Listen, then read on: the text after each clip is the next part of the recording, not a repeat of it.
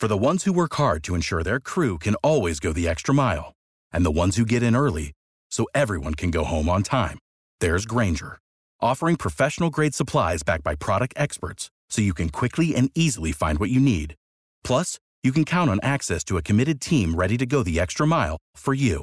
Call, click Grainger.com, or just stop by. Grainger, for the ones who get it done.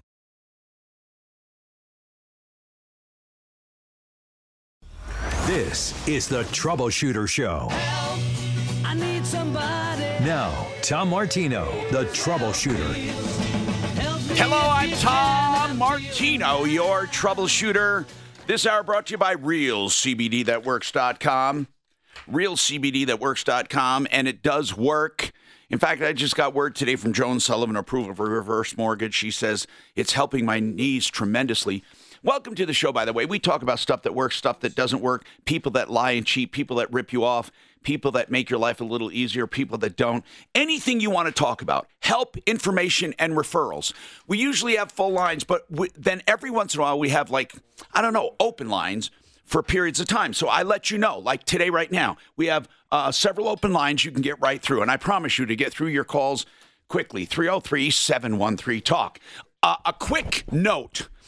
We talked about a very serious problem yesterday regarding Invitation Homes. Invitation Homes, by the way, is a victim. They're not the perpetrator. We're asking them for help, though. Listen to this. They were going to evict a tenant out of a home for lack of payment. This tenant advertised the place for rent. He met a family. Now, he's a tenant behind on rent.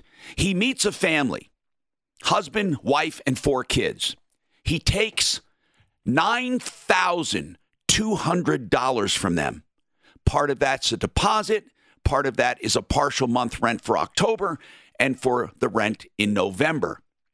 She gets an eviction notice on the door. They were evicting this guy. She says, wait a minute, how are they evicting him? Then she puts it all together. Oh, my goodness, this guy cheated me. She calls Invitation Homes. Invitation Homes says, yes, we were evicting him. Now we're evicting you. You need to be out of there. You don't have an agreement with us. You need to be out of there in 2 days. Well, that's nearly impossible. With a family, the holidays. She said, look, I'm a victim. You're a victim. What do you say I just pay rent? Even if it's only temporary, let me pay rent so I can find another place for my family. They say, no, you got to be out of there. Now, that's before we got involved. We are involved. I wrote a letter. That letter has been accepted. Now, they did not get back to us to tell us what they're going to do, but we did write a letter about it. We were very, very upset. And it says, as explained on the phone, I got a call on my radio show regarding the following situation. Delilah and her family thought they rented a home from Mark Wakefield. By the way, Mark Wakefield at 214-939-3636. He rented this home out. He's a lying, cheating scumbag. The home is located in Centennial. I gave the address. They paid $9,200 to Wakefield, supposedly for a deposit and rent through November 30th. Recently, Invitation Homes mailed a notice to Mark Wakefield saying he had 10 days to vacate. She called Invitation Homes. They told her they're not accepting rent. Please leave. And I said, I'm a consumer advocate, 46-year background, TV and radio, and in Denver, 40 years with iHeart. I do a daily radio show. Can't we help? Basically. I'm trying to get an amicable solution for everyone. I realize that you're a victim along with Delilah. You're all victims. And of Mark Wakefield. I hope I don't know. That's his real name, I think. Couldn't we work something out for the holidays? She's willing to pay rent for a short transition period or longer, or even sign a new lease with Invitation Homes. We are in the midst of the holiday season. There must be something we can work out. By the way, I copied this to Channel 9 just to see if they would do anything. They usually do puff pieces on other stuff, and they don't normally sink their teeth into stuff like this, but we'll see if they pick up on it. They didn't pick up on the Denver nuisance abatement story. I don't know what's happening to local news, actually. I mean, what's going on? Maybe we send it to the problem solvers. They like to call themselves the problem solvers. Have you ever seen a problem they really solved ever? They got that one lady a shower. Yeah. Not a shower. You mean literally a shower. Literally a Wet. shower. Yeah, no. They paid for her to go to a hotel room and get a shower when she was ripped off for $18,000 on a walk-in tub by Bentley. We got, of course, more than that. Now, here's the deal. Invitation Homes has not gotten back to me. I'd like to call Delilah to see if Daphne's listening. She can call off the air. I want to know if Channel 9 contacted them. I think the more people we get to know about this story, the better chance we get of getting help. And that's what we try to do. We try to get help for people. That's my entire purpose on the air for 40 years here in Denver, getting help for people. So, Suzanne, maybe Daph can check in with Delilah. Let's see if Delilah heard from any media. And if Channel 9 doesn't do it, I'll give it to another channel. I'm just trying to get some TV coverage. It used to be when I did both, I would do a story for Channel 4 later on Fox, and then I would do it on my radio show, and I'd do the 1-2 combination. And right now, since I retired from TV, I don't have that option. So I wanted to rely on others to recognize the story when they see it. Shar, what's going on with you? What's happening with you, Shar? How can we help you, dear? Oh, goodness. Well, I recently purchased a 2011 Jeep Liberty. After doing test drives, diagnostics, having mechanics look it over. Wait, what mechanics? Hold on. You said mechanics with a plural. Yes. Who looked it over for you? Before I was sure if I was going to purchase the vehicle, I had a friend that is a certified mechanic take it for a test drive and look it over as best as he could without putting it on a lift. But he didn't do a compression test or anything like that? No. Okay. I also took it to, I think, like an AutoZone and had him run a diagnostic on it. You did? What kind of diagnostic did they run? I'm just trying to get a feel here. I believe that they just did like an electronic diagnostic. I don't with the computer. Okay, got it. Plug a scan tool in. Yeah. Okay. So what else is going on? Upon the time of the first test drive, I had noticed that there were problems with the electronic switches for the back wiper and the driver's side window. Let's get right to this, though. You bought it as is, and you had it checked out. So what's wrong with it today? What's wrong with it today is both switches that I were told were repaired were not, which I realized 5 minutes after sale, but was told he wouldn't help because it was as is. And then I discovered but you also had it checked out. Why didn't they find the problem? That's what I don't understand. Well, to be clear, initially I had noticed the issues. There was also at the time 4 bald tires and a broken windshield. I had told him I was interested if he'd drop the price. He wouldn't do it. I walked him to sale for almost 2 months. But wait, where are we going with this? I need to know the facts. You bought the car, and are we calling about a switch that doesn't work or something else? We are calling about $2,000 in repairs that immediately need to be done. The vehicle is not able to be driven. Well, then you're certified. Listen, Shar, your certified mechanic in AutoZone didn't do you justice. How can you have $2,000 worth of repairs and your mechanic couldn't pick up on one of them? I'm not trying to give you a hard time, but listen, you knew enough to get it checked out, but you said he did everything but put it on a lift. Why didn't he put it on a lift? Why didn't you get it checked out completely? I'm just curious, and I want others to hear because they're going to be going out buying cars, and I want everyone to be armed. You bought this car. You knew enough to take it to AutoZone. I don't know what they did, but they picked up on nothing, and then you also had this mechanic look at it. He picked up on nothing. So I can only assume the dealership did not know it had all these repairs. It did not know. So how long have you owned it now? Almost 2 months. Now, see that when I said mechanic, I did actually pay to have a full inspection done on the vehicle once I had the vehicle. Well, once you had it, that's not when to do it, though. Shar, why didn't you pay to have it checked? The reason why I know that the owner of the dealership was aware of the front end suspension issues was because he replaced 4 tires on the vehicle. Okay. And then sold it to me. All right, Shar. You can't replace tires without knowing that here's what I can do to help you. Here's what I can do to help you. When people call my show, they often say, well, he didn't help me. But I'm going to help you by arming you with the truth so you're not wasting your time. Let me explain this to you. You seem to think that if he knew about it, he was obligated to tell you about it. Is that right? Is that why you said you can prove he knew it? I don't believe that because I do understand how an as-is vehicle works. However, now, he can't lie to you about it. He can't lie to you about it. So if he lied to you and you can prove it, that's different. But most of the time, people can't prove lies. They can't because they don't have prove lies on bank papers. What's that? So there were also further lies that happened with my loan. He actually lied on my paperwork to get me approved without my consent, even though I had a cosigner. I don't even understand that. You signed the loan papers, right? When I was at the bank, after I had finalized the deal with him, I had to then go to the new credit union to set up my account and finalize the loan. Once I went there and saw the paperwork she was giving back to me, I was seeing that some numbers were incorrect according to my income. So I know what you mean. And I don't doubt it. But did you sign that application, and did he change the numbers after you signed it? No, I had already signed paperwork with him. Blank paperwork? Those numbers would have been set, and I didn't catch them until after they were already done. Oh, but so you signed the financing papers without examining the numbers? Yes, as best as I had seen, I didn't catch any issues. When I had gotten home and was setting up when the payments were going to be, then I noticed some numbers were incorrect. If you signed that application and the numbers exaggerate your income, that's fraud on you. Exactly. On you.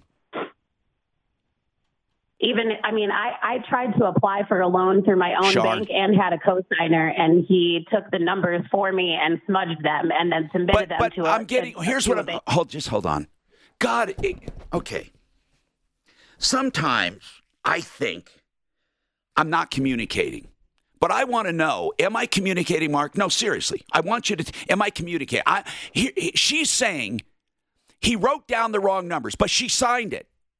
She committed fraud by signing that application. She committed fraud. She was assuming that the numbers were what she told him. Right. She didn't look But she didn't look at them. Well, a lot of people don't look at them. And she didn't get her car checked. She paid to get it checked after she bought it. Now, Ugly Ed, I'm overtime. No. I was just going to say, she did say when she went to sign the papers, she noticed the numbers didn't match up to the one she gave him. But she signed it. And then she signed it. Yeah. So that's fraud on her. Now, I need to know one important thing, Shar.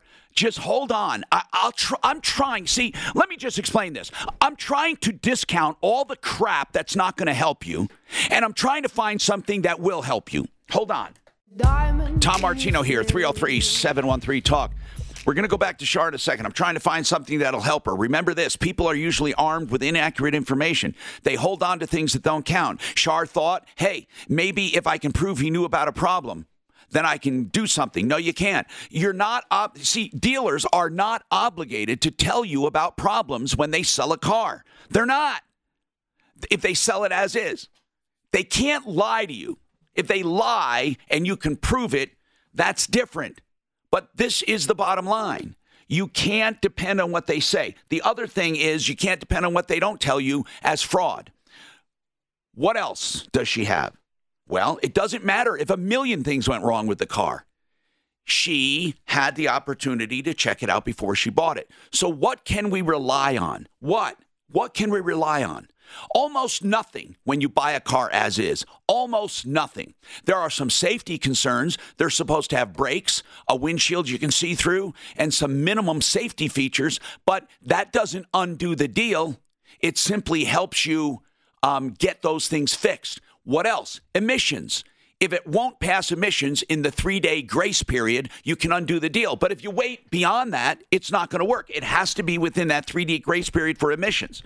Otherwise, you have no cooling off period. You have no changing mind period. There is no right to rescind a car deal in Colorado and in most other states. Here's the other thing. Okay, on financing, if the numbers are wrong and you sign it, you are saying they are right. You can't go back later and say, he lied. I want to undo the deal. So right now it sounds like she's stuck with the car. So what can we do about it? We got to figure it out. I mean, it's a 2011 Jeep, 96,000 miles. I found out off the air. So Shar, that's not a terrible car. And you have $2,000 in repairs. And now what are the repairs? Give me the biggest item, the most expensive item, Shar.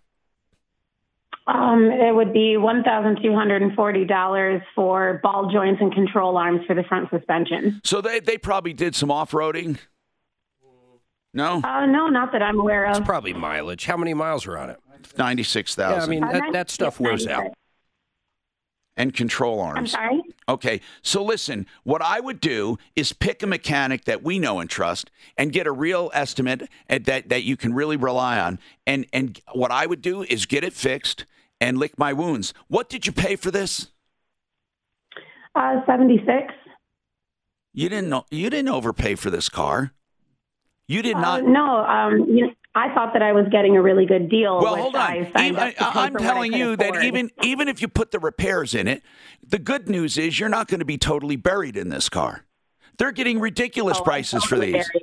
What's that? I'm more than totally buried. I don't have the money to fix this at all. Okay, I meant that's the problem. Okay, no, and I feel for you, but Shar, how much did you put down? $2,000 in cash.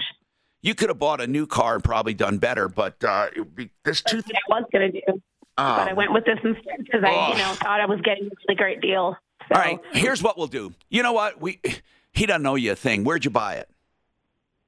Prime Auto off of Mississippi. Premium? Prime. Okay.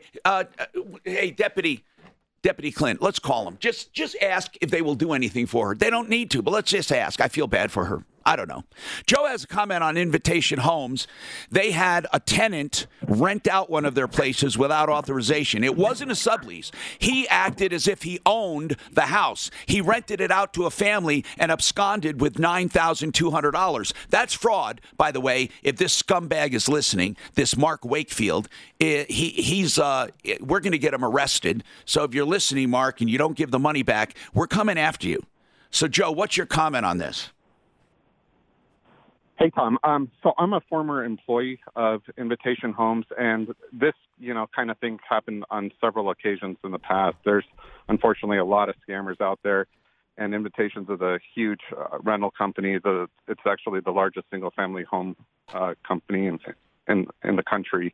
And so when it happened in the past, there really wasn't much we can do for the person who was scammed. They can try applying with the company, and see if they meet the criteria. But there's not going to be a lot else that they can do. They're really not going to be able to, keep them in there. Yeah, but here's what we're asking, Joe. We're saying, is it unreasonable to give them the month of December or a little longer if they're paying the rent? Here's what I'm saying. If they get them out here right now, they're not going to get people to move in this month. I mean, why not just take some money for the rent and let them at least transition out of there rather than be out in 2 days? That's what I'm saying. What would be unreasonable about that? It's not unreasonable. Unfortunately, it's going to have to go up the chain of command to someone in the court, Well, of course it does. That's the way it works in life. That's right. Doesn't it have to also be approved by the owner of that house? Don't they set the different things, the different criteria to get in? No, because Invitation Homes owns all the properties. Oh, wait. Are you? Wait a minute. They own these houses? Yes. That's all the more reason they can do it. That's strange. Are you sure they own? How many houses do they own, for goodness sakes? 80,000 in the country and about a little over 2,000 here in Colorado. Are they publicly traded? Yeah, they're in the New York Stock Exchange. Holy. They have a fiduciary. They have to help the stockholders too, man. That gets into really weird stuff. I know, but Mark, one or two. Okay, then I'll make the argument. They lose more money not letting these people transition because they're already in there. I think with a little, media push, I think you're absolutely right. But that's what it'll take. Because normally they're not going to do anything, unfortunately for these people unless you guys lean on them. I often wonder, what does it take the media to get involved in a story? What is it? I don't know. They have such tripe on there, such bull. I mean, it's just, what does it take them to really use media? I call it media with a purpose. What does it take for Channel 9 to get involved in something, or Channel 4 or these other? What does it take? Media really does and can have a purpose. But look at the news and tell me what you see that is substantial. We need to help people. Charlie, what's going on with you, Charlie? What's happening? Oh, I had called about 3 weeks ago, maybe a month ago. Okay. About B&M Transmission not paying me. B&M Transmission not paying you. Were you an employee? Yes, sir. I was actually the manager, and I did what your girls said there, and I sent all my information to y'all. Good. Well, they told me that they've actually emailed B&M twice and can't get a response from them. Okay, and did you follow follow our instructions for the demand letter to him and then wage an hour, because you can get treble damages? Yep, I did it. I've done everything that I was told to do. I've given y'all all. But wait a minute. Let me get this straight. Were you a W-2 employee? No, I was actually an employee. I was actually employed by him. That's what I'm asking. And then at the very end, it didn't matter. He was still just writing me checks. He wasn't taking any cash out or anything. But I was not an individual employee. He wrote checks to me, but he was not taking any taxes out. He kept writing me checks. Well, Charlie, this could backfire on you too. Do you understand that? Because I understand. I would sue. Listen, I don't think you're going to get treble damages. Because it's. I'm not trying to. Tom, I'm not trying to. How much does he owe you, Charlie? How much does he owe you? $7,500. And no one from B&M called us back. No. Nope. Nobody. The lady just informed me. We talked to him. That your two girls have sent them. That you talked to. All right, hold on. All right, my two assistants, my two producers. I'd rather not call them girls right now. I think they're a little older than that. We'll be right back. Tom Martino here, okay? Listen, I want to get Delilah on about that home, okay? First and foremost, I want to say that we're getting all kinds of stories here. Delilah rented from someone who did not have authority to rent it out. This is happening all over the metro area. People meet you at a house, and they agree to rent it to you, but they don't even own the house. And then they take money and leave, and then you find out you just paid a scammer and you don't have a place to live. Delilah actually moved into this place with her husband and two kids. It was an Invitation home. Now, Invitation did not have anything to do with the scam. They're the landlords. They were scammed, too. One of their tenants went rogue. One of their tenants advertised a place for rent. Where did you find this advertised, Delilah? Well, it wasn't, Tom, it wasn't actually advertised like on a site or anything. What happened is we drove by, and earlier this summer, my husband did some yard work for this guy.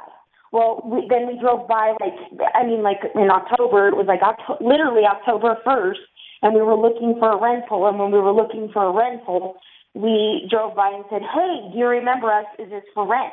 And he goes, "Well, actually, hold on, come in." He invited us in the house, everything. And you just happened to drive by and ask a guy if his house is for rent. Yes, because we saw the moving trucks and stuff outside. Okay. Delilah, okay, enough. Delilah, enough. Okay, now, when I wrote to Invitation Homes, their PR people said, as I mentioned, the field team, and I don't want you to say anything until I'm done, the field team is reaching out to the family, and I'll keep you posted. In the meantime, as a public service to your listeners, you may want to share some tips on how to avoid these kinds of scams. Duh. I mean, we do that every day. Thank you, Claire, for Captain Obvious.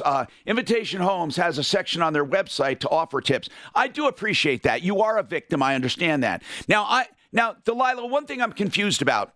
In Invitations Homes leases, they're legit leases, the tenant pays their own utilities.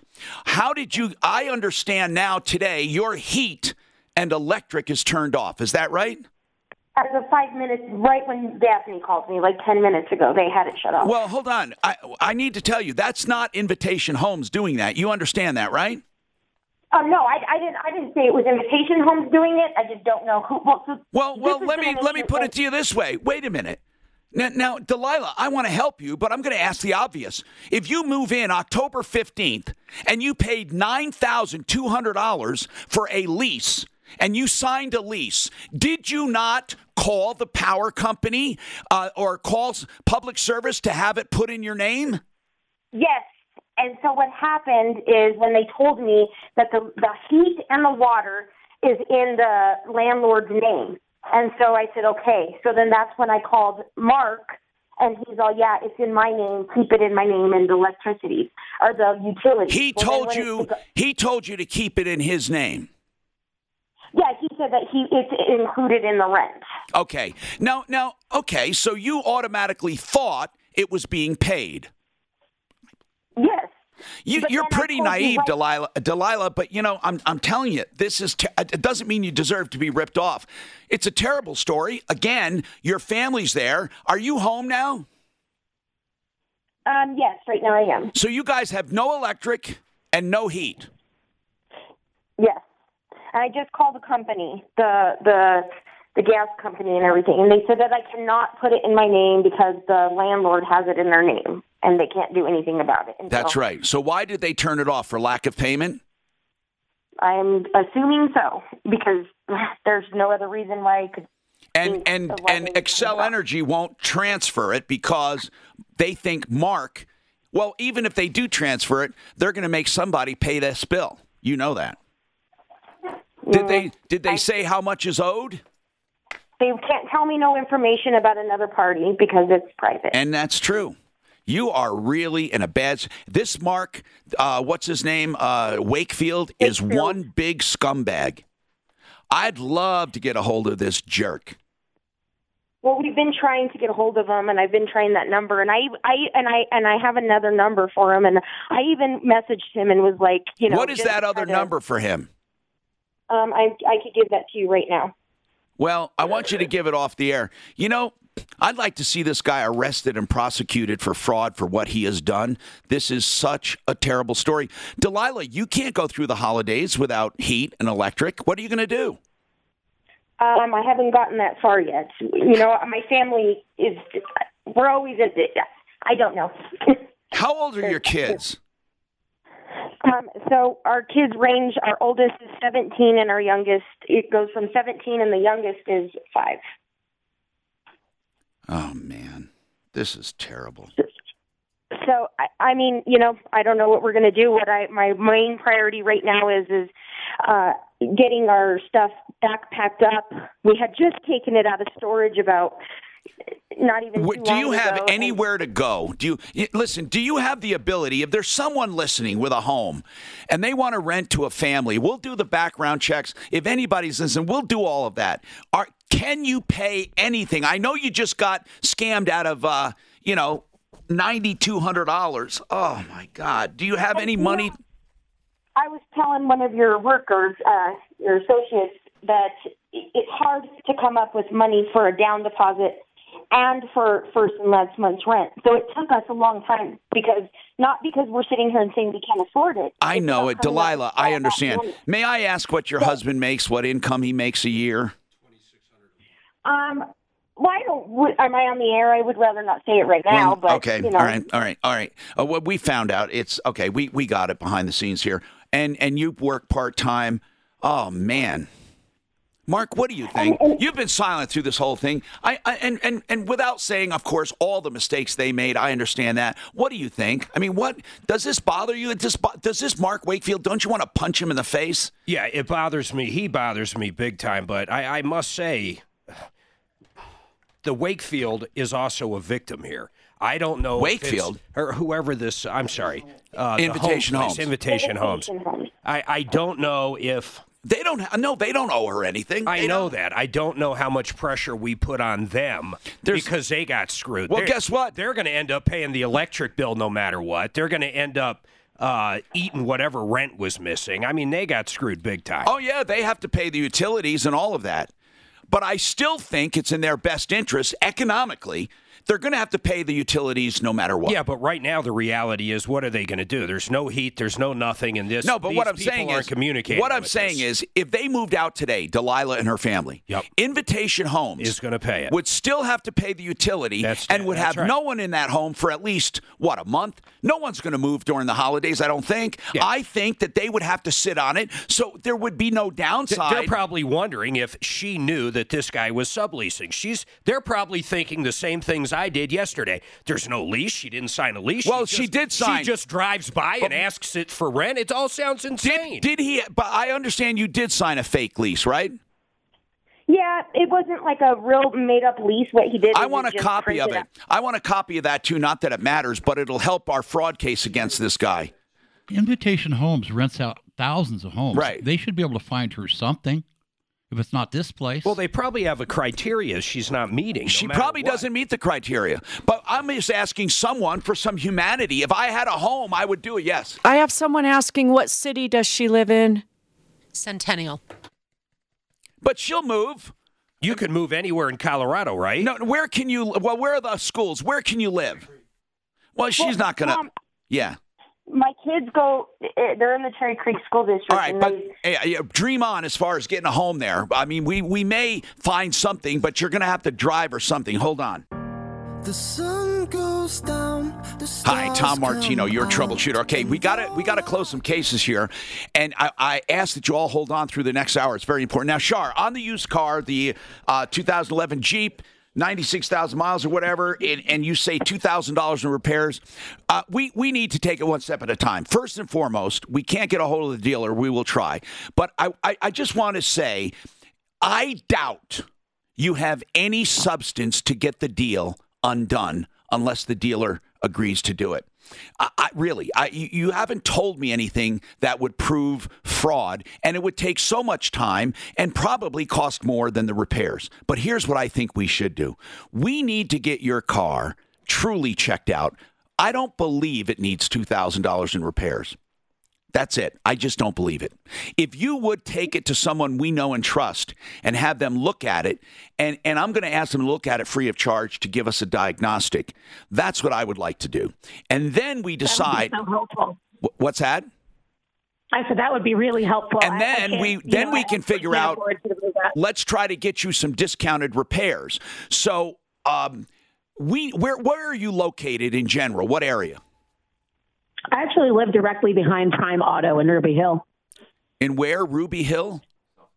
Yeah, it's right off of Mississippi. All right. We need to get you somewhere over to get it checked out. We need to make a phone call. Clint, get someone who will check this out for us, please. Sheridan will do it. And do a complete diagnostic. Get that hooked up. Shar, hang on, and we'll try to do that for you, okay? And then Charlie is owed commission, B&M transmission, or whatever. Here's the deal. This guy claims he doesn't owe you. You claim he does. There's no way we can force him to pay you. He is saying, but one thing he didn't do, he didn't follow up with us either. He said he was going to send us a list of what he's already paid you, and he didn't do that. I suspect he's probably not telling the truth. But, Charlie, you're going to have to prove your case and take him to small claims court. The guy is just not moving. Now, we can tell people about B&M. We can put them on the sleaze brigade, but we can't get your money right now. We just can't. The guy's saying he doesn't owe it to you. So I would just sue him in small claims court. We can help you through that process. This is the Troubleshooter Show. Help, I need somebody. Now, Tom Martino, the Troubleshooter. Help me if you can. Tom Martino here, and we are here to solve problems, answer questions, and take complaints. And, of course, we do everything we can. So what's going on? Well, we do have help that we're trying to get for people who've called, including Delilah. Now, we are really having a problem, okay? She rents a place. She's driving by with her husband, 4 kids. They rent a place. Well, I don't know if everybody was in the car at the time, but they see a guy moving and say, is this place for rent? He says, as a matter of fact, it is. He presents him with a fake lease and collects $9,200. They move in October 15th. Their next rent check was due December 1st. In the meantime, the guy that rented it to him was a guy that was being evicted. He owed a lot of money. He didn't even own the house. Invitation Homes owns the house. Now they're asking her to leave in a couple days. Now, obviously, she's not going to leave in a couple days. She's going to be a holdover. I mean, that's survival for her family. They're going to have to come after her right now, at least until she finds a place. But she's willing to pay rent until she finds a place. However, there's a wrinkle. The Excel bill wasn't paid, so she doesn't have heat and electricity. What happens now? Yeah, you can't even plug in a heater. And she can't even pay it because it's still in the tenant's name. Invitation Homes would have to take that responsibility because they're the property owner, and then they would have to pay off that bill. Because what they do with stuff like this, they figure that you owe the money, and they're not turning it back on unless you pay, and they hold it against the house. So bottom line, we got a problem. We got a big problem, and we don't know what to do. But Delilah and her family need to move. So here's what we're planning on doing. We're doing a background check on Delilah and her husband. We want to make sure, first of all, they don't know this guy that took them for a ride, Mark Wakefield. That's the guy they rented from, who was a lying, cheating scumbag tenant. Mark Wakefield, I don't know how he can sleep at night taking this money from a family and taking off, knowing that they would only be in that house a few months before the whole scam was found out. Well, anyway, here's what's going on. She and her family are in trouble. We're doing a background check. If they check out, we need to help them find a place. We need to help them any way we can. And I'm even thinking of collecting money, of course, and putting in some of our own. I don't know. What do you do? You know, we always say we want to help families before they fall off a cliff. That means before they're so destitute, they're so desperate that you can't help them. These people are working. These people are productive by all accounts. We'll verify all that. So anyway, this hour brought to you by RealCBDThatWorks.com, and it really does work. Panacea Life Sciences in Golden. You can also go to PanaceaLife.com. Here's the deal.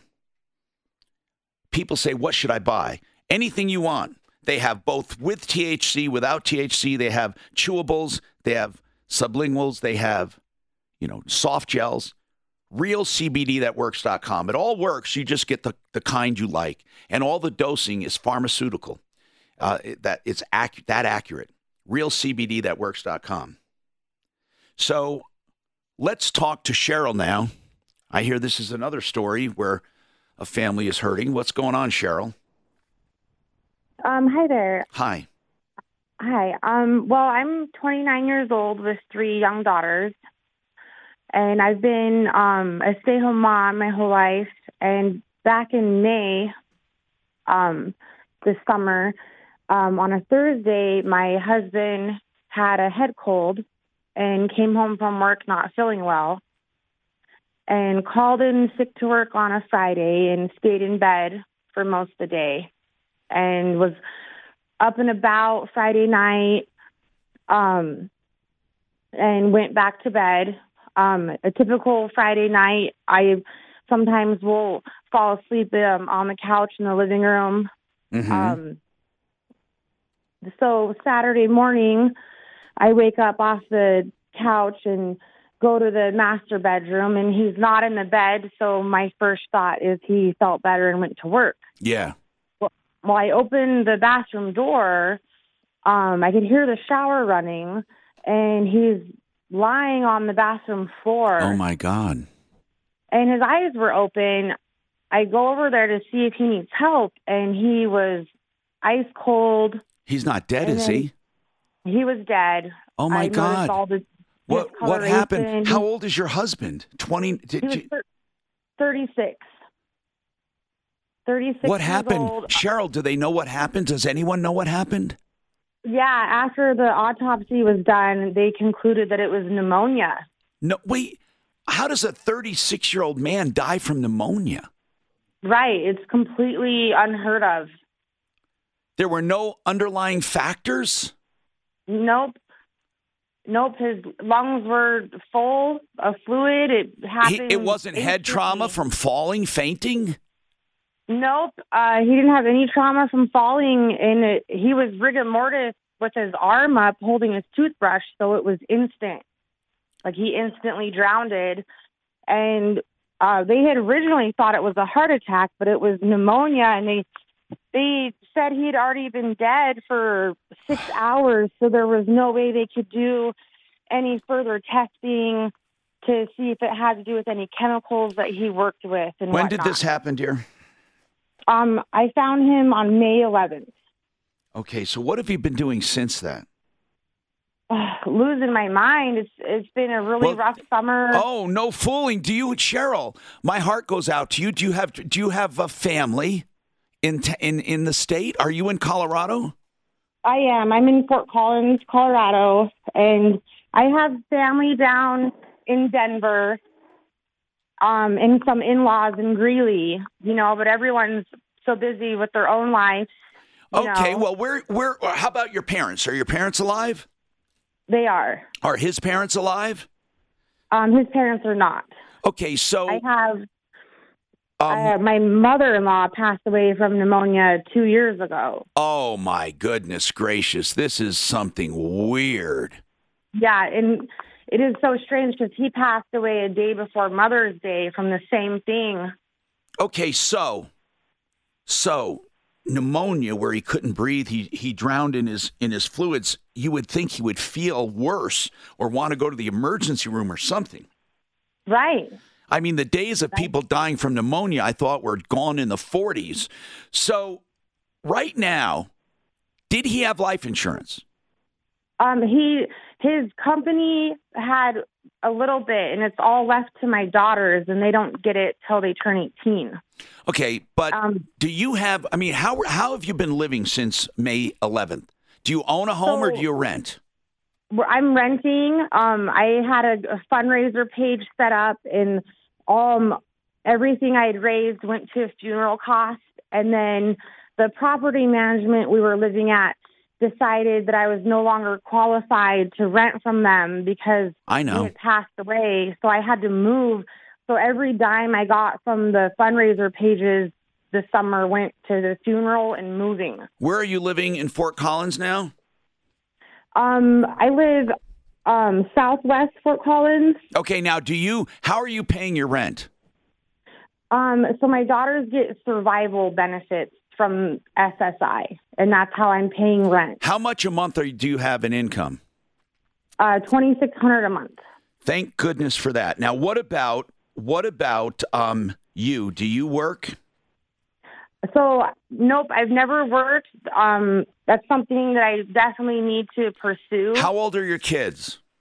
I have an 11-year-old daughter, an 8-year-old daughter, and a 7-year-old daughter. How are they doing?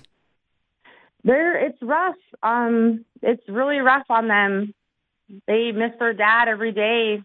Do you have close community, family, church, anything like that? I don't. I've been looking into churches. I did apply for help with a food box and some Christmas presents through a church nearby. Cheryl, you understand we have to verify your story, but this is certainly this time of year. People look to adopt families and do things for families, and this might be something someone listening right now wants to help with. I want to assure anyone listening that we check out all stories to make sure they're true. We background check people, and we make sure that you never waste a dime. Of course, we don't take a penny if we help a family. If we raise $1, they get $1. Even credit card charges we take care of. So here's the thing. We need to get your information and proceed with checking out your story and helping you out. Okay. But what's your long-term solution? Hold on. I want to talk to you a little longer. If anyone has suggestions for Cheryl, she's a widow at the ripe age of 29 with 3 young children. Christmas is coming. She gets survivor's benefits from Social Security, but that's it. Let's talk. Again, this is before she fell off the cliff. She's not homeless. She's not destitute. Now, people might say, Tom, why do you choose those people to help? Because it does the most good. I know that sounds crazy, but it keeps a family from falling off the cliff and being unsavable almost. Someone who is so down and out, we can give them some money and help them temporarily, but the long-range picture is so difficult. It doesn't mean we won't help them, but so many times those people are so down and out, they don't know how to accept help. Cheryl and Delilah are stories that they haven't yet fallen off the cliff, as we put it. We can help them stay productive. We will help as many as we can, but this is one story I want to hear more about. Tom Martino here, 303-713-TALK. This hour brought to you by Frank Duran, therealestateman.com. Frank Duran, one of the nicest people I know, really. He is such a selfless guy when it comes to putting himself there for you. If you're buying or selling real estate, you will never have this level of service anywhere else with Frank and his team, and you'll never make better deals on your own. More than makes up for any small commissions. Frank Duran, therealestateman.com, 303-920-1622. I told you I'd let you know when we have lines open, and we do have lines open. You don't only have to call with problems. If you have solutions, you can call. If you can help us help others, please call. You may have ideas, please call. We're working behind the scenes with Delilah and her family, who rented from a scammer, took $9,200, and he took off. He didn't even own the house. He was being evicted from the house. Invitation Homes is the landlord. We're trying to find her a place. Her electric is turned off now because it was in the guy's name, and the guy said, keep it in my name, and now they can't find him. I don't know. We need to find out if she filed with the police. Deputy Dan, since you've been talking to her, find out if she filed a police report, because they'll have all the information. All they have to do is go to Invitation Homes and get all the information. I'm wondering if in Invitation Homes, did they file a police report? Somebody's got to do something. This guy is a thief. A walking, living thief, ripping people off. I sent this story to Channel 9. Don't hold your breath, okay? Unless it's about a soccer mommy and something. I mean, you're not going to see it. All good news. You're not going to see real meaty crap. They are disgusting. And you'll never see it if it's a minority family. At least she's white. I sent them a story about a black guy. They wouldn't even touch it. The people, listen, I am so sick and tired of local television news. I used to have my ass out on the street 3 times, 4 times a week helping people. Honest to God, that my entire career, millions of dollars recovered for people. All they have to do is get off their ass and do something. Cheryl now, she's 29, a widow at 29. Her husband, she found dead in the bathroom. He died suddenly from pneumonia. His mom died from the same thing. It's a terrible story. She has 3 little girls, 11, 8, and 7. You've been living off survivor's benefits. Okay, that's good. That's good. Survivor's benefits. It's just going to, it's barely enough to pay rent and feed the kids. And now Christmas is coming. I understand. But what about your long-range plan, Cheryl? I don't like just Band-Aids. I want to know, what's your plan? What's going on? I honestly don't have a long-term plan. Right now, I'm just getting You're surviving. The really high I was full blown PTSD all summer, like of in course. survival mode. It just happened in May, right? It's not that, I don't expect you to be enrolled in college and working right now. I maybe I shouldn't have asked it so bluntly, but you do realize that, God, there's got to be some kind of plan there for you and your girls, and you have to move forward. Right. And have you ever given any thought of what you want to do in the future? I mean, you have to raise your girls. I understand that, but clearly this is not going to be enough. Right. Are they all in school? They are in school. Just getting them to and from school, and but being a mom is a full-time job. I definitely need to think about whether I need to be in schooling or, what I'm going to pursue to continue to be able to provide for them for the rest of their lives. It's, I get really majorly severe anxiety when I think way too far ahead. I know. I understand, Cheryl. We're trying to just get through our, we just started grievance therapy. Do you have any good friends? Do you have any close friends? Honestly, my husband was my best friend. We were best friends. It's really hard for me. It was really hard for me to try to let anyone in this summer. A lot of people judged me way too quickly based off of the mess I was. But my husband was my best friend, so I don't really have any close friends. Oh my gosh. My 3 daughters are my best friends. Do they have friends? Are they doing okay as far as friendships? Yes, they have friends, and even though we moved, I kept them in the same schools, so I do have to drive them. But I was just, they've already had so many changes. I felt it was really important for them to stay in a community that's familiar with the situation. What did your husband do for a living? He worked for Vestas Wind Turbines for about 10 years. That's the windmill? Yeah, the wind energy in Windsor, Colorado. Okay. Cheryl, how much did you raise when you raised money? I don't remember off the top of my head, but it was quite a bit. It did cover the funeral and moving expenses. Well, I hope you didn't overspend on the funeral, but that's water under the bridge anyway, and you were in shock. Listen, let's not go over that. Okay, here are my suggestions right now. I'm contacting some people I know who help women specifically who have been displaced or in their life interrupted, basically, and you say your husband was your best friend. I'm assuming you had a wonderful family life, and this threw you a curveball. And I understand the PTSD, for goodness sakes, who wouldn't have PTSD? I'm going to depend on listeners to come up with suggestions. I'm also going to contact people I know who not only help displaced women or help women in distress, but also are philanthropists. Say it, Mark. Philanthropists. Philanthropist. Yeah, I know. Oh, my goodness. Cheryl, listen. You do, though.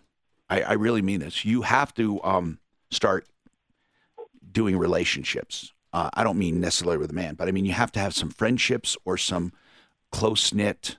You have to develop relationships in the future. Doesn't have to be today. Now, let me tell you why.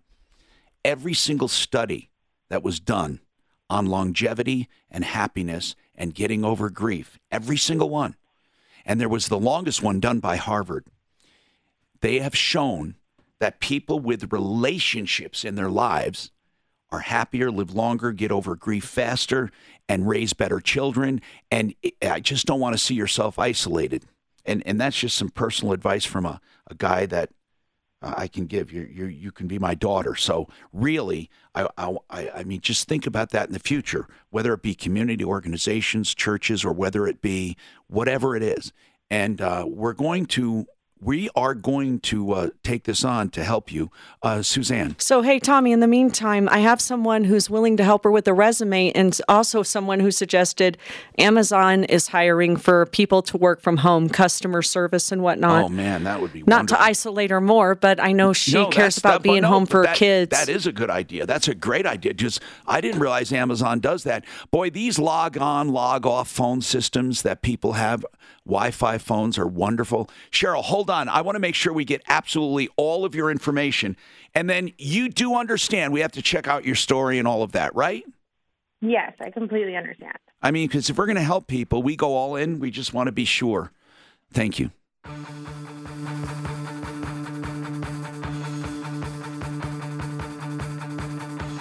Hi, Tom Martino, your troubleshooter, 303-713-TALK, wide open lines.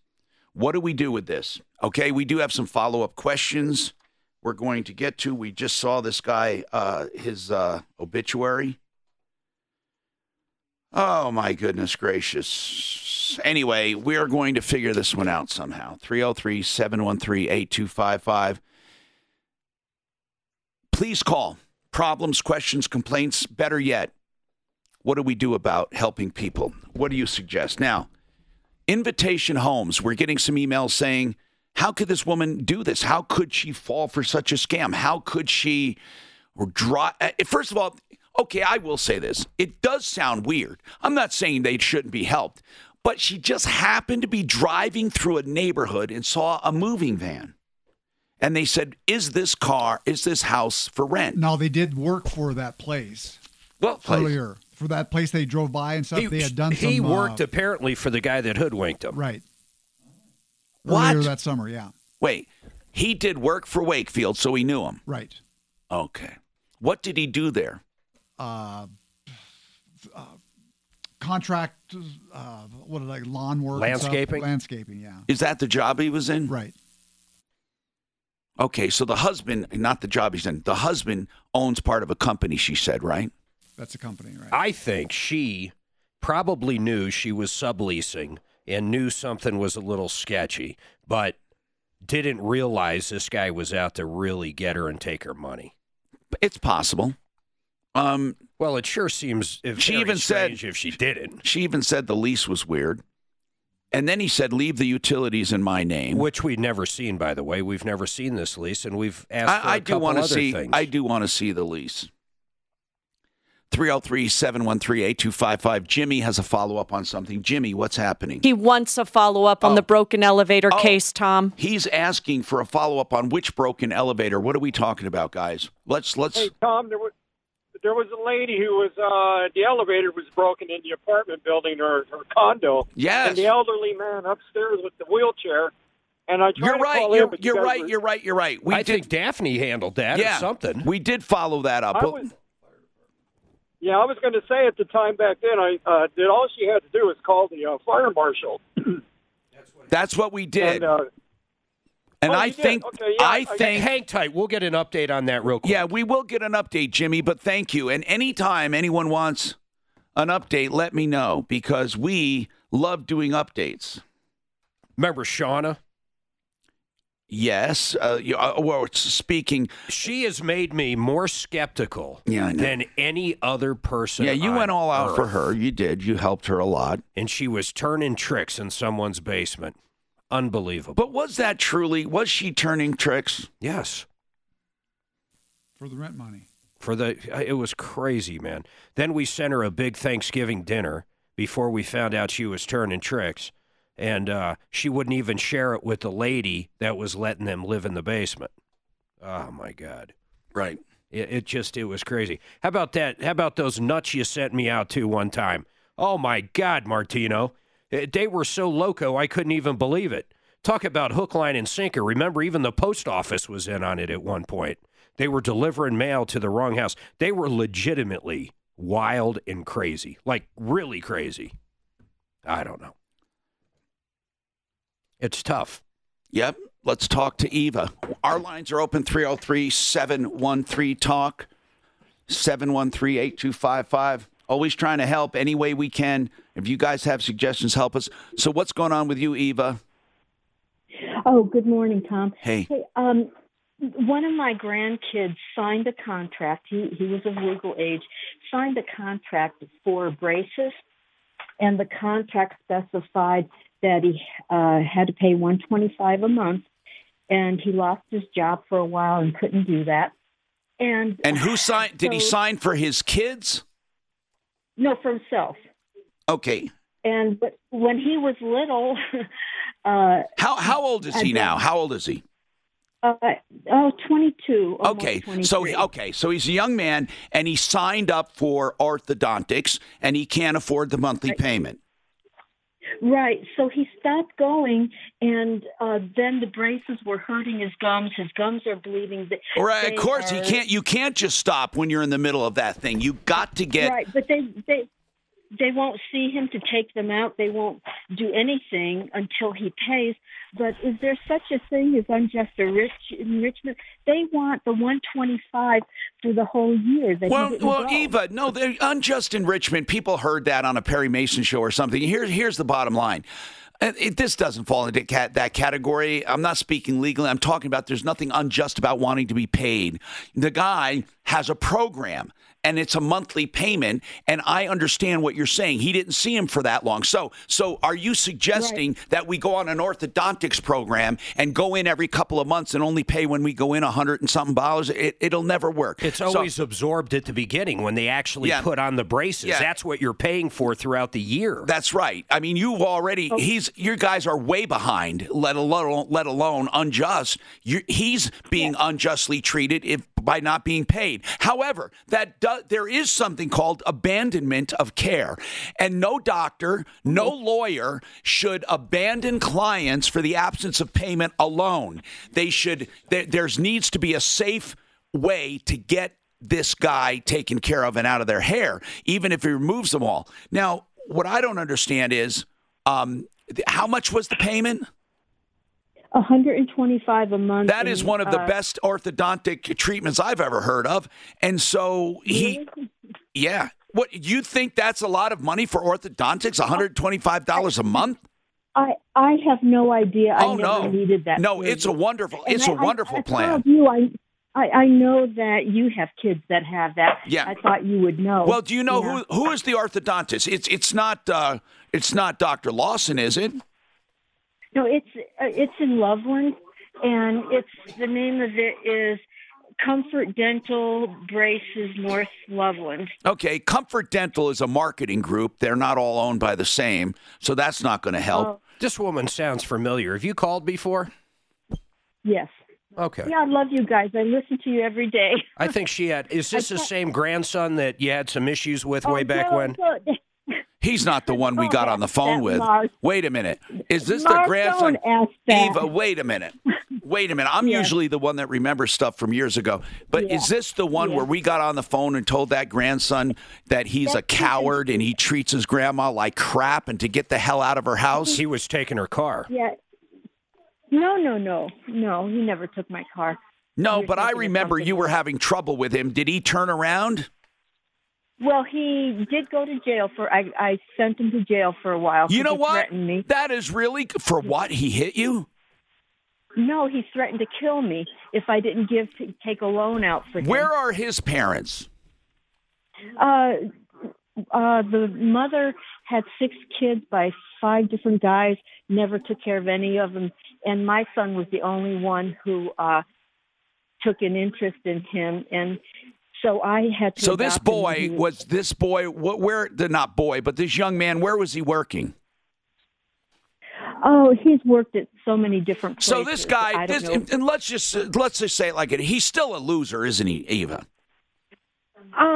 Yes. Hold on. I got to take a break. Just hold on.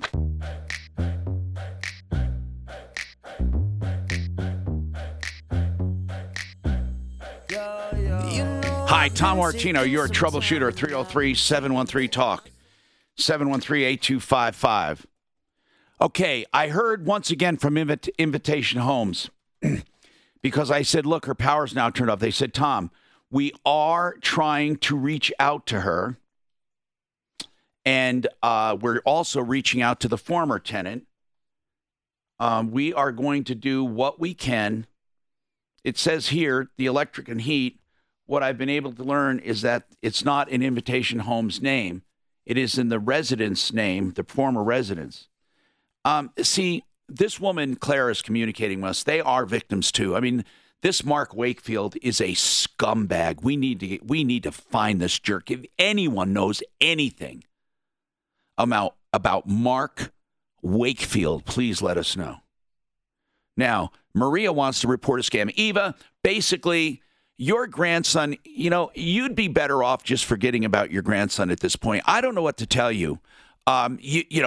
He's been nothing but trouble for you, and I know you feel bad for him. Yes. I know you feel bad for him. I know you want to help any way you can. I'm so sorry that you've taken this on. He signed a contract for braces.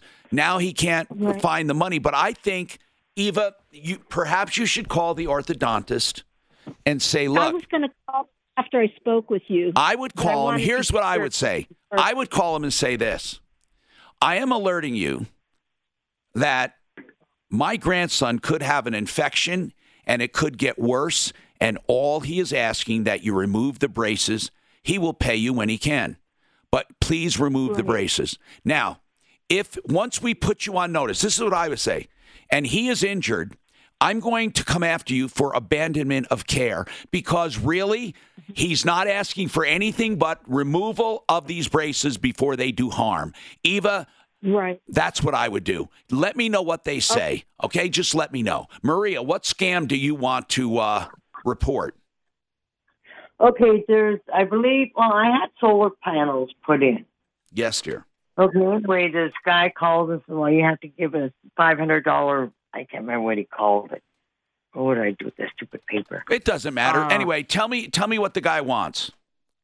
He wants me to go to Safeway, to 7-Eleven, get a same-day money pack application. Yep. You're wise. You are wise. You are wise to be skeptical, dear. Skeptical? Yeah. My God. I'd like for other people to be alerted about this. And they gave me a 1-800 number to call them back and to tell them, okay, I'm sending and blah, blah, blah. And I thought, wait a minute. Do you have the number to this guy? Right. Do you have his number? Yeah, it's 1-800. Hold on, don't give it to me yet. Let me ask you another thing, Maria. Does he think he has a sucker with you? I believe so. Okay, I want you to hold on until after the break. Then I want to call him back with you on the line and pretend to be your, how old are you, Maria? I'm way past my 60s. Okay, I'm going to pretend to be your grandson or son, and I'm helping you, and I'll act like I'm slow and see if they take advantage of us. You hold on. I'm Tom Martino. If anybody got offended by slow, I'm sorry. It's just slow. And then we're going to do more. So you stick around. We're going to have fun with the scammers. Plus, we're trying to help people. Call 303-713-TALK. Troubleshooter Show. Help, I need somebody. Now, Tom Martino, the Troubleshooter. Hi, Tom Martino here. Welcome. 303-713-TALK. 303-713-8255. This hour brought to you by RealCBDThatWorks.com. Panacea Life Sciences has all kinds of specials going on. You can find it on the website. You can get to the website, panacealife.com, or, of course, RealCBDThatWorks.com for CBD with or without THC, pharmaceutical grade, manufactured right here in Golden. So what's going on in your life? Let's talk. We have people calling in. Maria wants to report this scam. She said she was called, and they want her to send some money. And then Linda needs some advice on finding an electrician. We also have in the works 2 families in distress. One woman, 29-year-old widow with 3 daughters, young daughters. Her husband died in May. And we're checking that story out. They get along on survivor's benefits. We had someone call up that worked with him at that place that he works, so it looks pretty legit. Man. And we looked at his obituary. We sure did. And it sounds like a wonderful young family. And listen, this is a major event for them. In May, he died, dropped dead in the bathroom. They said it was from pneumonia. Man, I've never heard of pneumonia causing people to drop dead. Anyway, Not at his age. You hear it with really young babies and really old people. Yeah. And then we're working with Delilah, who signed a rental contract with a tenant who was being evicted. He supposedly represented himself as the landlord. He took $9,200 from this family and left, never to be heard from again. He told them, keep the utilities in my name as part of the rent. She paid a security deposit of 2 months' rent. Then she paid partial rent for October and all the rent for November. Her next rent was due in December, except there's no one to pay. He's nowhere around. And the real owner of the property, Invitation Homes, wants them out of there. But they're trying to reach out to her after they've heard from us. They said they'll try to work something out, but they didn't. Now, believe me, they didn't say that means they can stay there. No, they didn't say that at all. But they're trying to work it out. I recommend you let, in a nice way, Invitation Homes know that you guys heard the story. They have an office in Greenwood Village. They're nice people, by the way. They didn't cause this problem. They're victims. So let's continue. We hear from people sometimes, and we can't believe the problems. Sometimes they're so outrageous. Then other times we get problems where somebody can't get paid $75 for a refund that they were promised. I think, Daphne, you probably worked at the rate we pay you. You probably worked $1,000 worth of time trying to get $75 for Ravenel. Now, what's going on with that story? I don't understand it. Ravenel, what's happening? Well, I spoke to Home Depot today, and they are really taking it seriously because Home Depot referred a contractor to Ravenel. Ravenel called the contractor, and what's the $75? What is it? Yes, $75. Well, what is it? She calls the installer. He comes to the house, and he says, give me $75? Yeah, to install a sink in her bathroom. But and then, she paid him $75, and she never heard from him again? Pretty much, yeah. How did he get on the list of installers for Home Depot? They're not sure, and that's what they're looking into. What's the guy's name? It is, Tony Morris. What? Tony Morris. Tony Morris would rip someone off for $75. What? And what's Tony Morris's phone number? I'm going to have to find that, Tom. Right. Hold on. I mean, this is outrageous. Now, let's go to the phones. Maria says somebody is calling her about a scam. What is this scam exactly, Maria? Well, I had solar panels installed. Solar panels, okay. Yeah, from Blue Raven. And in order for them to hook it up, I had to give them $500 in prepaid pack money. But why do you think that's a scam? This is the company that installed your solar panels. Yeah, because I called them and I said, do they know anything about it? They go, no. We don't know anything about it. Let me just ask you, are your solar panels working? As far as I know, yes. What do they, how long have you had your solar system? Oh, a couple of months, I guess. Well, why did you get a solar system? Well, because my utility payments are almost up to $500 a month. And what is this? What is this solar system supplying you? With electricity for electricity and all this stuff. And have your bills gone down? Tell you the truth, I haven't looked at them yet. Okay, so the name of the company that installed your solar system is what? Blue Raven. Blue Raven. Now, when the person called you on the phone, did they say they were from Blue Raven? No. What did they say? I don't remember what they said. But they told me that I had to get a same-day money pack application from the 7-Eleven, give them the $500, and then call them back and tell them that it was paid. Well, I got a little suspicious about that. And you called Blue Raven? Yes, and they said, no, we would never do that. Okay, so this is not the company. How did this company know you had a solar system? I have no idea. Well, the internet, you can find out anything about anybody. So they want you to pay $500. How do they want you to pay it again? I'm supposed to go to a 7-Eleven, get a same-day money pack application. A money pack. Give them, and give them the money. And I don't remember what How else do you they give said them the I had money to do. from the money pack? It I sends guess it. through this. I don't know. I guess I have Okay. no idea to tell you. All right, it's like Western Union. I get it. Did they tell you where to send the money pack? No, not then. And then they told you to call them back, right? Yes, and give them the numbers to the application money pack or whatever you call it. Okay. So if we call this number, it's going to come up again. Doesn't it come up iHeart or something when we call? I thought we found out, but the hard way. Can we shield our number with *67 on this line too, you think? I believe. I have no idea. Okay, no, I'm not asking you, dear. Hold on. Yeah, I believe we can. Okay, I'm going to try to do that, okay? Hold on. I'm going to put you on hold, and then I'm going to have you listen, okay? In fact, you can listen right now. I'm going to do it, okay? Hold on. This is 8. Okay, so I go 9, and then *6. Cannot be completed as dialed. Yeah, they won't let me do *67. It won't let me do it. Let me try it again. Because Cannot be completed. see, I'm just going to call and just see. I'll just say I'm your son or something. I don't care. Okay. That's 1-800. What is that number I'm hearing? That echo I'm hearing? I have no idea. I'm not asking you. I'm sorry, dear. You don't have to answer anything I ask, okay, Maria? Because I'm talking to the people in the studio. Okay. Who are you supposed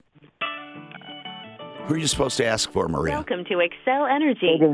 Para español, oprima 8. To report an electric outage or gas leak, press 1 No, to no. pay your bill We've or had- ask a question about your bill. 2 to start or Hold on. stop service. 3 to ask a different question. Hold or on. to speak to a customer. Now, wait a minute. I know Excel would not ask for you to send money with a money pack. Now, I want to check this number out before I put it on the air. I want to make sure that they did. I just want to check this number out. So hold on. I don't want you to hang up. So, Mark, do you remember the one company that mimicked the Excel Energy? It was great. Just like this. They mimicked it. And when you press the button, to pay, that happens. But I want to know Maria, did they tell you, they told you to call that number. Did they tell you what extension to talk to, what number to press? No, nothing. They just said to call that number. Yeah, just do it. Well, I don't want to do it if it's really... I don't think it's Excel. Well, I don't think it is either, but I want to make absolutely sure it's not Excel or one of their in-house numbers and somebody there pulling a scam. I just want to make sure. So hold on a sec, okay? And meanwhile, I'll take someone else. Linda, what's happening? What's going on, Linda? Well, I listen to you all the time. Yes, Linda, thank you. But where I live up in Jamestown. Where is that? I've given all that information. Okay, good. Suzanne, Okay, yeah. all right. Okay, because I would like to use the referral list, but most of your people are in more like Denver areas and stuff like that. I have never heard of anyone who comes up to Jamestown. So my question for you is, we just recently had a guy move up here who's an electrician. I don't have no information as far as, so what I need to know from you is what kinds of things do I need to ask him? I've listened to you enough to know that there are, what do I need to ask him so that I can be assured? Well, I don't know if you can be totally assured, but hang on, and I'll give you some advice on that.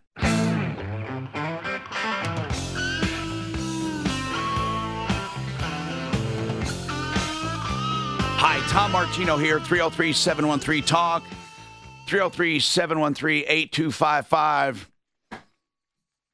One Clear Choice Garage Doors. What a great company. OneClearChoiceDoors.com for immediate assistance with a broken spring or motor, or you just want to get a safety check. They do free safety checks when time permits. They do inspections because they want to be your garage door company. OneClearChoiceDoors.com. So, This, what is this Home Depot thing here? Troy. Oh, that's the guy. Troy Morris took $75 from someone and can't pay it back. What a scumbag. I mean, what is that all about? How do you justify taking, how do you justify it? I don't understand it. And then this other number doesn't seem to be a real public service number. Plus, they would never ask you to send a prepaid card. But what I don't understand is they didn't tell her what number to call, Mark. That's what bothers me about this number. They told her to call that number, but what number to press? Maria, they said to go out and get the not prepaid cards. Go out and make this transfer for $500 to get your solar system hooked up. First of all, it's somebody who knows you have a solar system. It's somebody who knows it's a new solar system. And it's somebody who mimicked the public service or companies or Xcel Energy's call center. And they said, call this number when you get the money, right? Yes. And this is exactly the number they gave you, 800. Okay, I'm going to ask some of our people off the air to call that number. In fact, and see if it's real. What's the matter, Mark? It's not real. Okay, so you think we should take the chance to go through with it? Yeah, I bet you the first person that answers does not speak very good English. Call cannot be completed as dialed.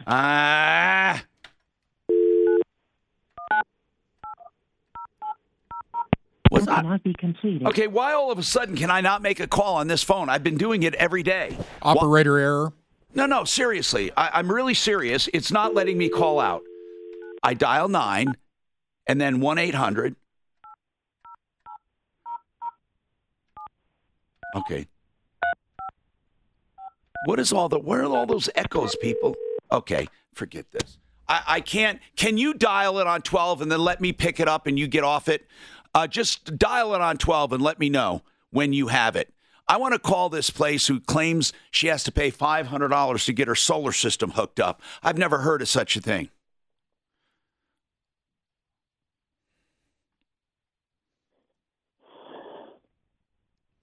Is it ringing? I can't. Okay. Now, hold on. Let's listen. Welcome to Xcel Energy.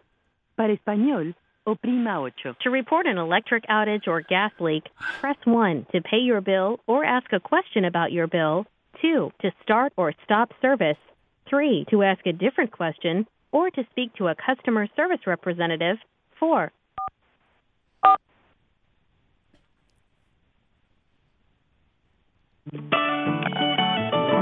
Okay, we're going to see. Welcome to Xcel Energy. Para español, oprima we're in a ocho. loop. To report an electric... Did it go out? All right. Did it hang up? It hung up. Sounds like it. Because we didn't do the right option or what? Let's try it again. Mark, I'm just weirded out by this. Dial 9. 1.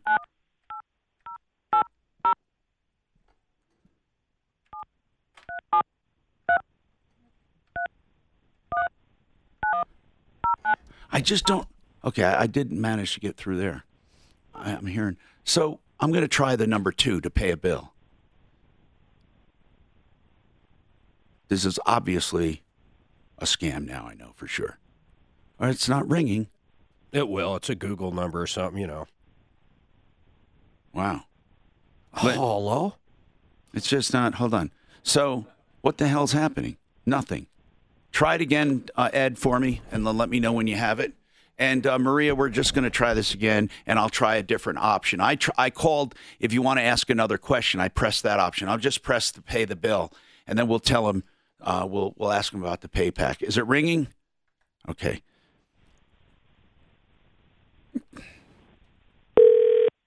Okay. All right. Welcome. Yeah, this is like Groundhog Day.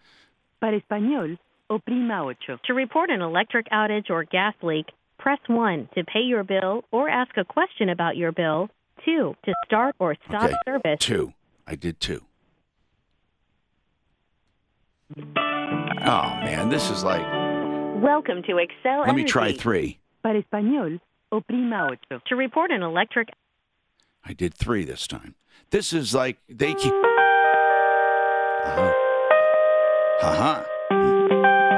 Is this like Tom? I am on the air on the line with Media Relations, and that is not one of their numbers. Thank you for calling. Yes. Thank you for calling Excel. This is John. How can I help you? John? My grandma Maria, she had to make a payment to get her solar system hooked up, and she went to 7-Eleven with a money pack, but we weren't sure what to do now. Okay, on the back of the card, yes, you're going to see a confirmation PIN number. You simply scratch it up slightly with a coin and provide me with the PIN number so we can go ahead. And this is what here. If you could help us out, because what we're trying to do is we're trying to get the solar company to pay for this, because they never told us about this. Why didn't they tell us about this? That's why we're going to compensate that, because I know that you didn't receive no letters regarding this. No, we didn't receive no letters. 1 month free of charges. Yeah. 35% discount off on the next 6 months meal. So I already spoke with your grandmother, and we're going to compensate it. Okay, good. The letters back to you. So the $500 she's paying to hook up her solar panel, you're going to make sure she gets exactly. We're going to refund this money back to you within the next 72 hours. We can send you a check back. Yeah. Or we can apply as a credit on the account as well. Okay, listen. You right now, you're the one we give the number to? Exactly. I'm going to submit the payment. You simply use a coin and provide me with the confirmation code so I can go ahead and submit it right away, and they're going to go ahead and install the new solar panels right away, sir. What is your name? My name is Alex, extension 2003, sir. 2003, Alex. Okay, good. So, Alex, do you know what teabagging is? I'm sorry?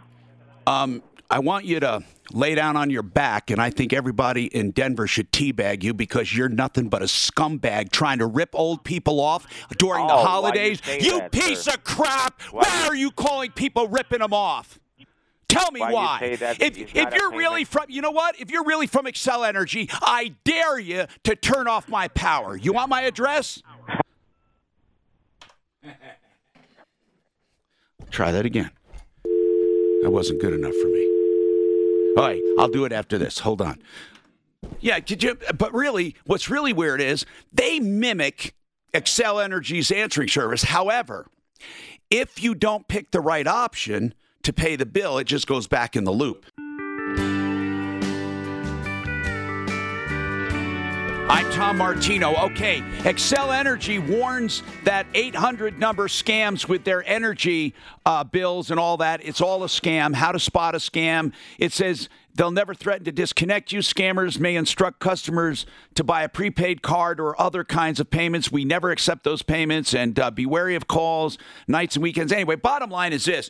Even though it sounds like Excel Energy, it's not. And I'm frightened on how these scammers even knew that Maria had a solar system installed. Well, maybe they didn't. You know how I knew it wasn't Excel? No, they called and said you have to get your panels hooked to keep them hooked up. You got to pay. I have no idea then. Yeah, but you know how I knew that wasn't Excel? Why? Because someone answered too quickly. If you really call Excel, you don't get a human. It takes forever. Now, let's hold on, Maria. Okay, I'm not done. Linda wants advice on hiring an electrician. It's outside of the area. She says referralist.com goes. I think you ought to try referralist.com just for the heck of it. But you want to know what to ask an electrician. First of all, what you ask an electrician? Tom, please. Suzanne, I've already given Suzanne the information, and she was trying to check the referral list. Okay. And the other thing is, I'm talking about a major, like, baseboard heating installation, and I'm assuming that would be an electrician. Yes. And you're wanting to know what to ask. Okay, here's what you do. What I want to know is I don't want to, I want to know what you would ask somebody if you didn't have any information about their background. I would ask, first and foremost, what license are they working under? Their own? Are they a master? Because they have to be a master to work alone. Or are they working under another supervisory master? And if so, what do they hold? I would get nothing less than a journeyman. Okay, so that's the first thing.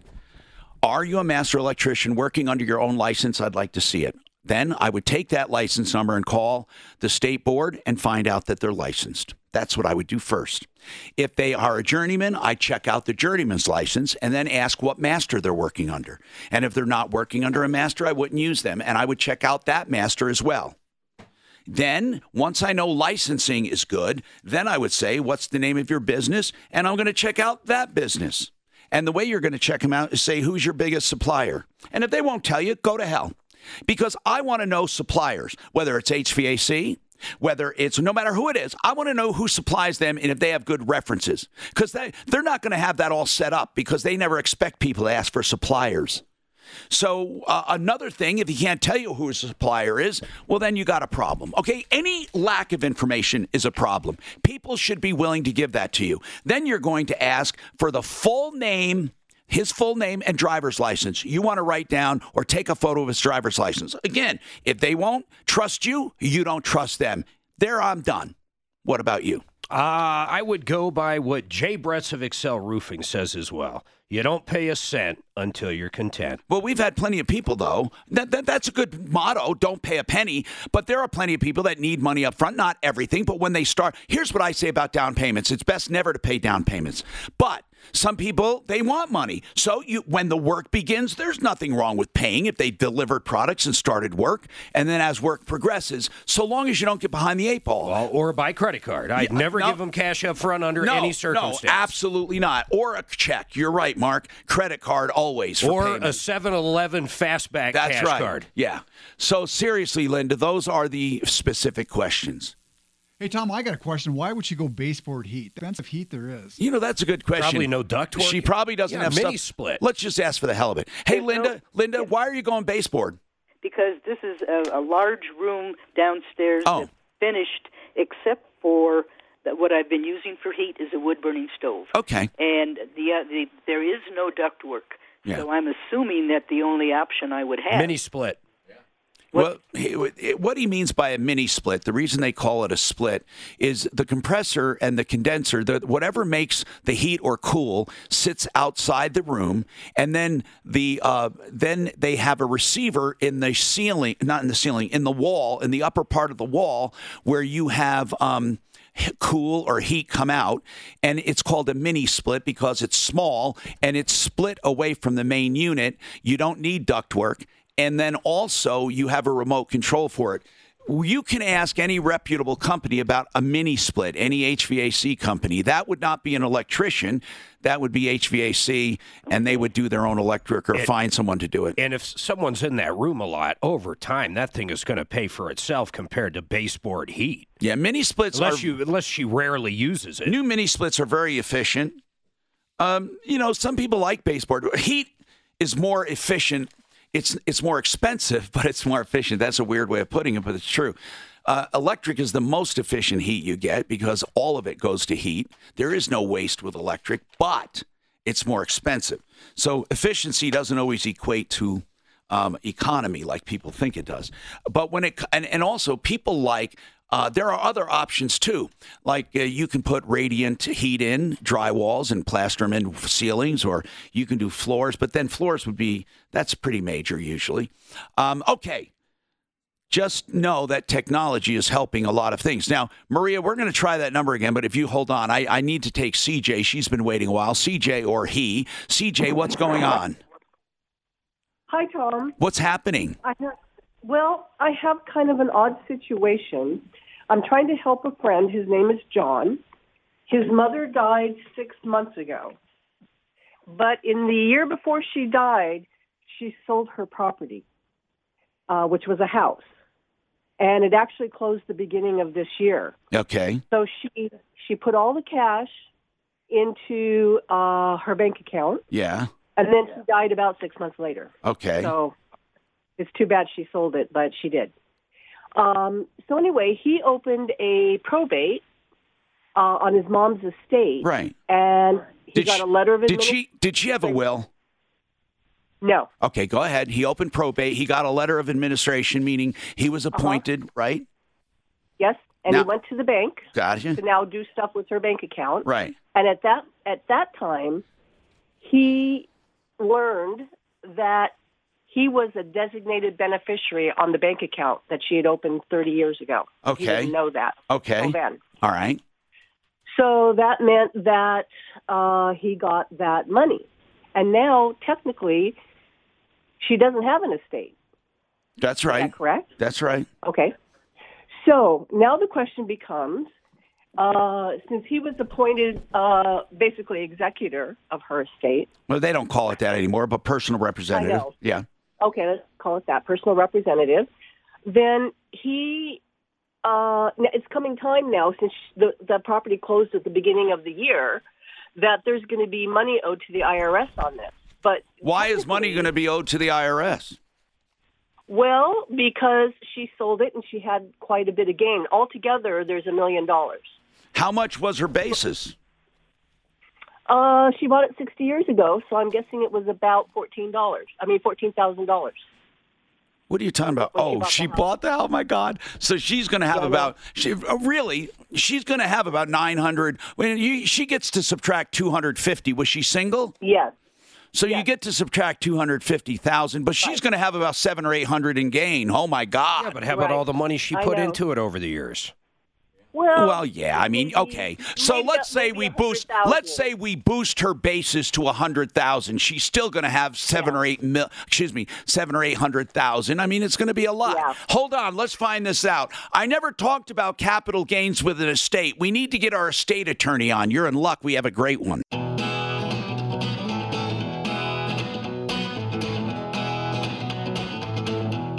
Hi, Tom Martino, your troubleshooter. 303-713-TALK, 713-8255. Okay, so, CJ, we have Blake Harris with us, attorney at law, MileHighEstatePlanning.com. Blake, hang on a sec. CJ has a good question. I'm going to sum it up for you, all right, CJ, and then you tell me if it's correct or not. Okay. All right. So, how do you know John, by the way, CJ? He's a friend of mine. A friend of hers, okay. John's mom died, okay? And she had sold her house before she died. All the cash went in to the bank, okay? She sold it about 6 months before she died. All the cash went in the bank. His mom died. He opens up an estate, a probate, and he goes to the bank as the executor or personal representative. And the bank says, oh, you're already on the account as a beneficiary. So now he realizes he did not have to open the estate or the probate. But also he has a question. What does he do? There's going to be about, let's just say roughly $800,000 in capital gains. The basis of her home she bought 60 months ago is next to nothing. And if you add up improvements over the years, let's just say she's going to have an $800,000 or $900,000 gain.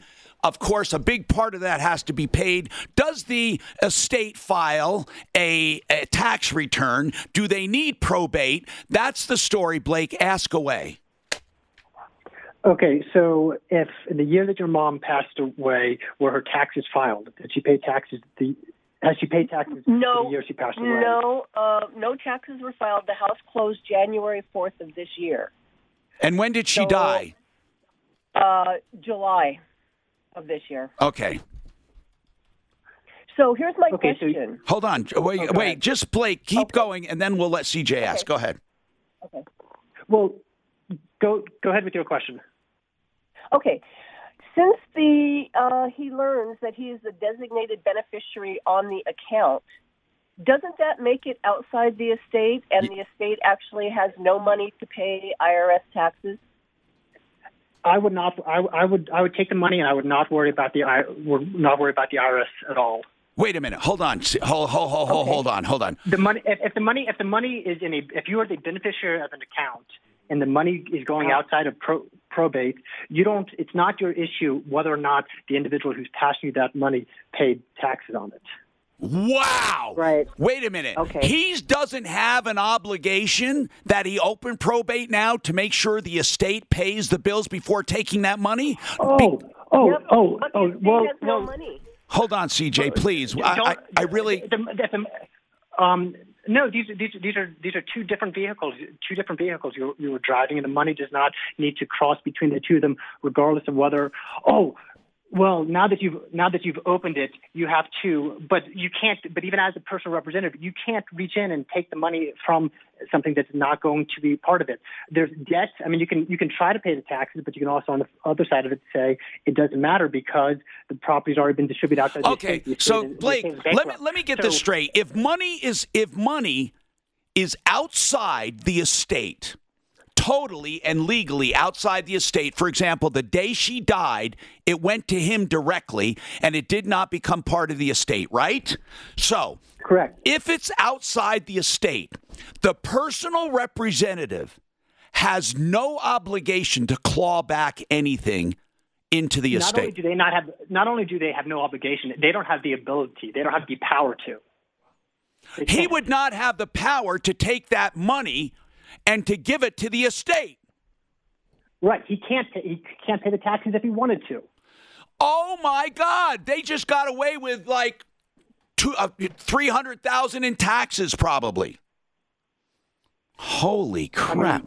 CJ, Much like life, isn't it like life insurance where there's money going to a designated beneficiary when somebody dies? That doesn't become part of their estate either. That's right, CJ. CJ, this is really good news, but here's what I would do. I'm serious. It's not going to cost a lot of money. I would have your friend John do an official consultation with Blake just so it shows he's not trying, just to get everything straight on how to do it. Well, sure, I would, but I'm in Seattle. Oh, you're in Seattle. Okay. So, okay, I'll tell you what. I listen on your podcast. Well, I'm so happy you're listening. And Blake, wow, is that interesting? I hope people understand that. MileHighEstatePlanning.com. We have more coming up. We have a new referral list member in the house who does restoration. Honestly, we love to have those kinds of companies. So we'll talk to him and more coming up on the Troubleshooter Show, especially about black mold. Hi, Tom Martino, your troubleshooter, 303-713-TALK, 303-713-8255. Love to tell you about DenverTrialLawyers.com, the attorneys that go to war for you if they have to. They've had verdicts into the dozens of millions of dollars for people, and I urge you to call them if you have a problem, if you need help. It's DenverTrialLawyers.com, and that's for catastrophic injuries, and you don't ever have to worry and wonder, is it catastrophic or not? Just let them handle it. But if it's a doctor, maybe a hospital, assisted living facility, they can help. Now, I don't, they really, they know how to parse through these cases, and they know if you have a great case for catastrophic injuries or not. So put them on the list when you go shopping, DenverTrialLawyers.com. So listen, let's talk, okay? Maria, let's try this again. This is the public service company scams, sons of you-know-whos, and they're saying you have to hook up your solar panels and pay them $500.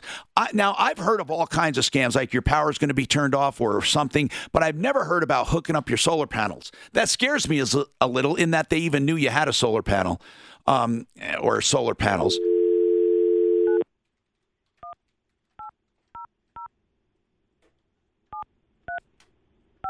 These people are pretending to be from public service.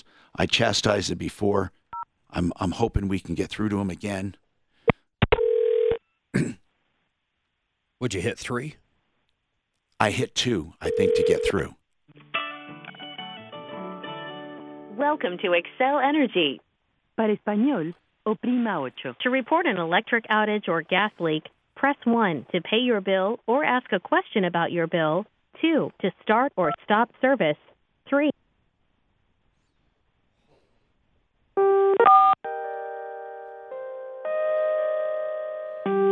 Yeah, the music changed. Thank you so much for contacting the Business Department. Yes. I was told that I needed to pay a deposit to hook up my vibrator. Is your vibrator in your ass? Yes. And it should be in yours, actually, you piece of garbage. Piece of garbage. Now I will. How much are we losing on that? I wanted people to hear that. I dumped it, by the way, when he said something else at the last part you didn't hear. But I wonder if that sucker, you're such a scumbag. I'm shocked Excel lets their employees talk that way. It's just not right.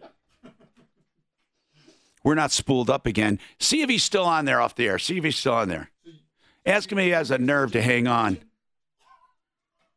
Is he still on there? Okay. He has us on hold. He has us on hold? Oh, tell me when we're spooled up again on the delay. In fact, let's give the number out for everyone to call. And then you hit option 2. Everyone. I want everyone to call. And then when you call, you hit option number 2. And when you hit number 2, you're going to get one of the scammers. Do star 67 first so they don't have your phone number. Yeah, you can do. So what you can do is star 67, then call the number. Star 67 blocks you from caller ID. Are you guys ready for the number? I want you to call and let me know what happens. Call as much as possible. Are we spooled up on the delay again? No? Yeah, we've got enough. All right, so hold on. We're still on hold. Oh, I want to hit 2. What? He put me on hold. Let me just try. I'll just try again. I got time. And then I'll give the number out for everyone else. And then you just hit option 2. Mark said he's surprised Excel let people talk that way. Hit option 2 at the beginning. Doesn't that take you to Spanish? No. No, listen. Welcome to Excel Energy. They're going to see that iHeart Para now. español, oprima 8. To report an electric outage or gas leak, press 1 to pay your bill or ask a question about your bill.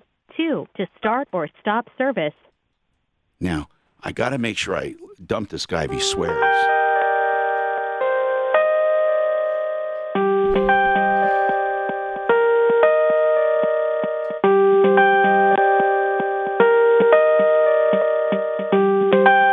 They figured us out.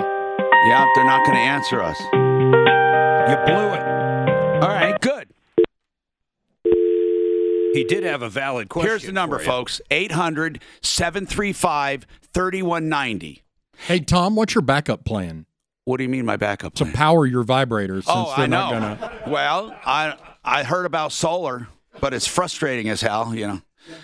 Anyway, so that's right. It won't work at night. 800-735-3190. You call, listen to that little intro, and hit 2. That's where you get the guy from India. It's 800-735-3190. You know, why do most call scams come out of India? Because I'll bet you that's where the call centers are, and when they're not working, they work on scams in between, right? So 800-735-3190. Please let me know. Please, and you can hit star 67 before you hit this number to shield your number, but I don't care if you shield it or not. They're not going to, I don't think they'll bug you. 800-735-3190. Okay? And please let me know what happens if you talk to anyone. 800-735-3190. Sharon, I'm so sorry you held. I know that we've been a bit silly and making you hold, and you have a real issue. I'm sorry. What's going on with your car? Okay. I bought a used Kia at the end of February. Okay. How used? 2013. And how many miles? 110. Okay. 1,000. All right. So what's going on? Okay. So the first week I had it, I had to get it towed for a recall issue. What was the recall? Okay. It's something to do with the engine. Now, the engine has a lifetime warranty because they've already changed it once before I got the car. Hold on a second. And you have a lifetime warranty on the engine from Kia, or from the guy to put the engine in, or the company? From Kia. From Kia, okay. Okay, so they knew that this was a problem. All right? Yeah. So since that time, I've had to take it back 4 times. The last time, the dealership had it for 11 weeks. Whoa, my goodness. Didn't they give you a rental? They did give me a rental. Oh, okay. So they, so it was 11 weeks worth. Gotcha. And, excuse me, they had to bring somebody out from Korea an engineer out from Korea, and then they went back and developed new software for my car. Okay. Where does it stand? Where does this stand today? Did you get your car back? I do have my car back. And what's going on now? My issue is that for a quarter of the time, over a quarter of the time I've had the car, I haven't been able to use it. Well, Sharon, I understand this. This is a problem, but there are no laws that cover you in this as far as lemon laws or anything because it's a used car with 110,000 miles. I understand you have warranties and stuff, but if you're trying to make a case for what? A refund? For what are you trying to make a case for when you talk about it? And by the way, I don't relish in the idea that you have a used car that you can't use, but I'm wondering where you're going with this. What were you hoping you could do? Okay, they did offer me a payment, 3 payments for my car, and they did offer me, because I'm trying to be fair. Wait a minute. What do you mean by 3 payments? They said, we will cover 3 payments of your car because we had your car. How much do you owe on this car? Like maybe 10,000, Yeah, 9,000 now. Yeah, you probably overpaid for it. But okay, so they're going to make 3 payments on your car. What else?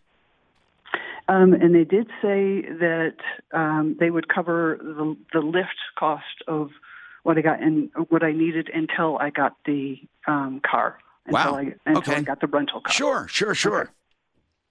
So my question is, I am a part-time Lyft driver. Yeah. So for 11 weeks, I was not able to make any money. Okay. You're talking about consequential damages. You're talking about damages. Right. They don't. Okay. I shouldn't say they don't owe you. Damages are for people that are negligent. Okay, I mean, you get them from people who have done you wrong, negligent. Okay. For you to prove you can ask for it. You can ask for loss of income. That's called an economic damage. For you to prove a case in court, I don't think you would. I think if they do it, it's going to be out of the kindness of their heart. Sharon, damages claims are very specific. You got to prove them. You can't just say, hey, I drove for Lyft, I lost this much money. Because not only do you have to prove the economic impact, you have to prove that they are the ones that caused it because of negligence. You know, if they're saying we're doing everything we promised, we're doing as best we can, the 11 weeks was because of this, and they provided you with a rental, would they let you do Lyft with the rental? No. Did you ask? You have to have a car in your own name. Oh, okay. You can't use a rental car. Okay, Lyft won't let you. Okay. So actually, that's not correct. I've got friends who rent cars through Lyft to drive for Lyft. Right. Okay, but that's renting through Lyft. Rent it through Lyft, and they didn't offer me that option. Well, what difference? Did you know you could have rented from Lyft? Did you ask Kia? If they were paying for a rental car, what do they care where they pay it? I didn't think about asking. Yeah. No. So well, that might be one, again, that might be a problem because you didn't mitigate by doing that. Listen, I'm not trying to give you a hard time. What I'm saying is this. Mm-hmm. I don't think you'd be successful in a negligence lawsuit, but I might be wrong. I just don't think you would. If they've done everything they can, and what was the reason for the 11 weeks? So that they could develop the software to make the car run. Okay. Now, you call that negligent. They're going to call that research and development. I don't know. How much do you calculate you lost? Let's get right down to it. How much money do you want? If you could wave your magic wand and be realistic, what would you want? Well, I figured out how much per week. How much? Just tell me the total. I don't need to know your gyrations going through it. $224 a week. 224. How many weeks? Just tell me the total, please. I can't do math on the air. Neither can I. I see. The total. You didn't total it up. The total with the payments and the other. No, you're not going to get both. I mean, you're not going to get both. If they substitute your income, I mean, what else? I mean, they're paying you for not working. Right. So how much would the total? 2,464. Okay. Why don't you take them to small claims court? That would be a small risk. And who knows, they might settle with you for something. That's what I would do. But Sharon, I don't really think any attorney will take it ever, okay? Okay. Ever. Okay. That's why I wanted to ask you. No, you won't. I know personal injury attorneys like the back of my hand. You will never find them to take this case. So, but what you would do is if go to small claims court. I would take my dealer and their rep and the manufacturer to small claims court. Or no, you didn't buy it from the dealer, but it was at the dealer for service. I think so. Wouldn't you sue the dealer where it was at service? I think in this case it would be the manufacturer. Could you do both? Yeah, you could sue both. It'd be two different actions. You can't do them on one? Man, that'd be tough. Here's why I'm saying that, because it was at the dealership, and you could say, I don't know. Was it undrivable? This is what I don't understand. Was it undrivable, Sharon? Could you have taken it while they were waiting? Well, it had to do with the wiring harness, and so you could be, if you were on the expressway, you could be going 60, and all of a sudden it would drop down to 20. I see. That would be dangerous. Hi, Tom Martino here, 303-713-TALK, 713-8255. Okay, remember this. When it comes to recalls and when it comes to warranties, very seldom do you get damages. Just need you to know that. Karen, what's going on with your HVAC company? What's happening? Hey, Tom. Hey. Well, just a question about I went ahead and agreed to a repair on a home that I'm property managing. What do you mean you agreed to a repair? It was a verbal agreement. They did send me a proposal, but I did not sign it. Well, I mean, had they been to your house, how did they know? Oh, yeah. No, they'd been to the house. They had checked it, and they gave me a quote, and it was like $4,400. Gotcha. So it was quite a costly repair. At the end of the day, the homeowner said, you know what, this is ridiculous. No, we need to cancel. So I canceled. Okay. And the next thing I know is they're wanting payment for restocking, shipping things back, materials. How much do they want? Can't ship. Oh, it's under $400, about 10% almost. I mean, where did they? Here's the thing: they can't just pop that on you. I mean, where did they? Right. Did they disclose there was going to be a cancellation fee? No. And in the proposal. And I've read through that. You guys have had it as well to look through. There's nothing in the proposal that talks about any I see this. Dan just handed me the proposal. He just handed it to me. Okay. Who is the company? Well, and they've been really nice, so I hate to, but do you really want me to tell you? Yeah. Builders Heating and Air. Builders Heating and Air. I don't know them. Okay. So, and they've been great up until now, and I really don't want to talk poorly about them. Here's all I would say, really Karen. This is how I would handle it. I'd say to builders, could you kindly point out in a contract that I signed or agreed to where there is a cancellation fee? Okay. I mean, otherwise, technically they could say you had an agreement and forget the cancellation fee. We're going to sue you for specific performance, meaning we're going to put the furnace in or whatever they had to do for $2,400. But who would ever do that? I mean, normally, if there's a cancellation, they have to at least advise you of it. I mean, here's what they're saying. You breached the contract, which you did. You did breach it. Okay? But that's if they can agree. Can they prove you even had a contract? Can they prove you actually said, yes, definitely do it? Or did you say, well, yes, it sounds good. I'm going to check with the owner. They don't. How will they prove in what manner you agreed? How do they prove that? Well, and here's the thing. I'm just asking, Karen, how would they prove it? I'm asking, do they have your signature? That's the question. No. Okay. And even on the proposal, it says verbal agreements are not binding. Okay. So you then, see, I would say I don't have an agreement with you. But you need to know this, okay? You would have to lie if they said, did you agree to it?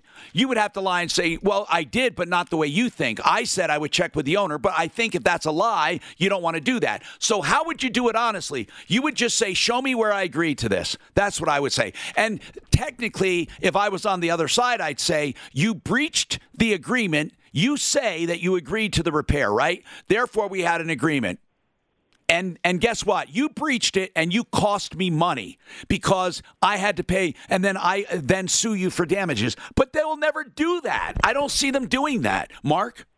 Well, it's really strange, a $4,000 repair on an air conditioner? $2,400, she said. Well, this says $4,000. No, it was $4,400. Oh, $4,400. Why wouldn't you get a new one in any world? It just, the whole thing doesn't make sense.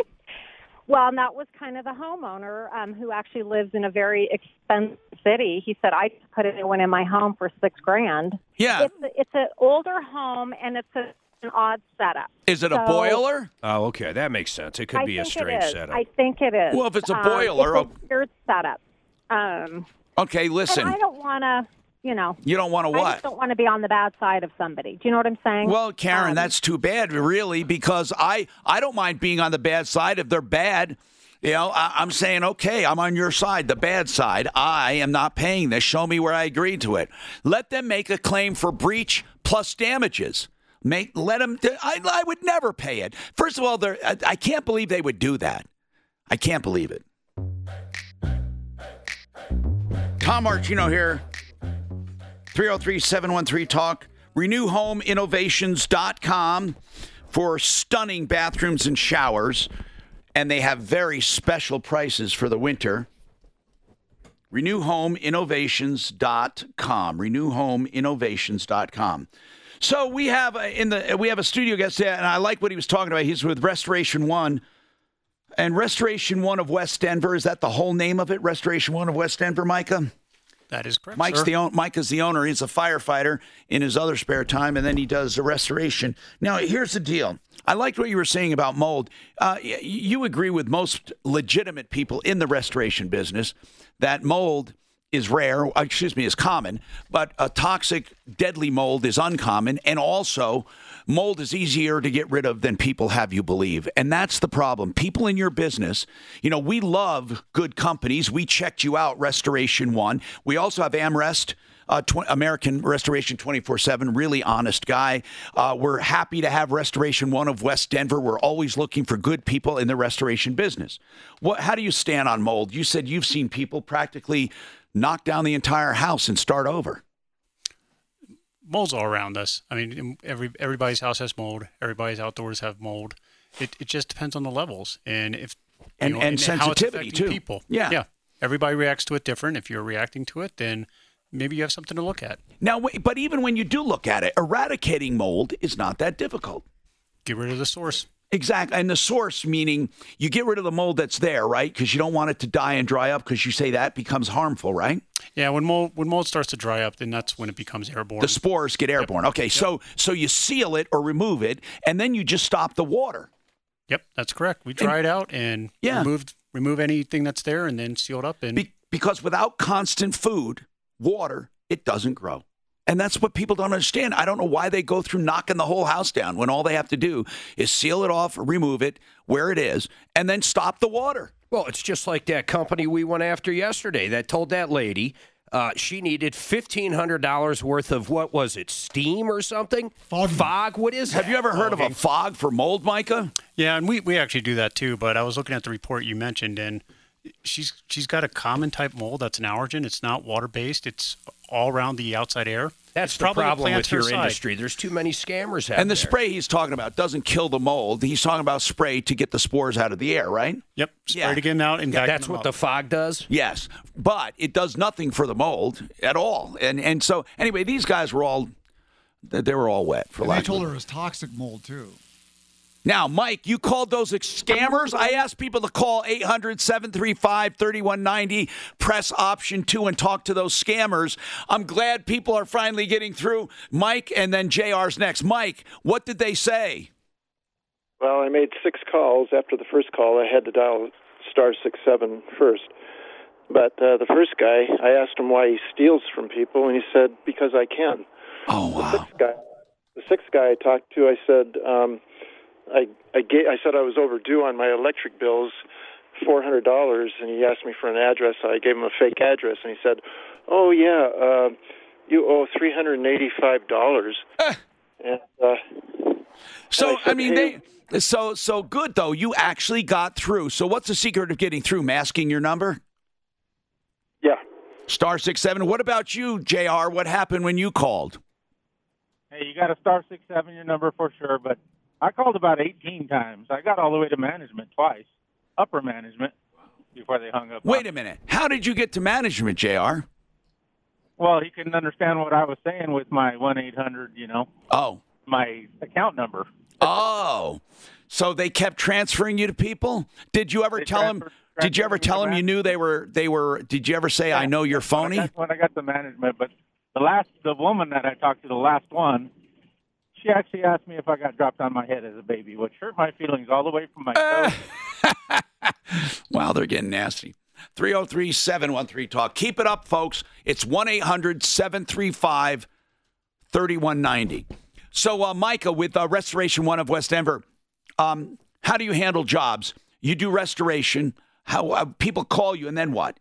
Do you give them a lump sum? Do you do it how do you do it? By the hour? Do you do it by flat rates? By the catastrophe? How do you price? So we actually go out and provide a free estimate to our customers. Okay. So we'll go out, take a look, see what's going on, and then we'll come back with. What about if it's an emergency and they need immediate, help? Typically, those are handled by insurance. So Okay.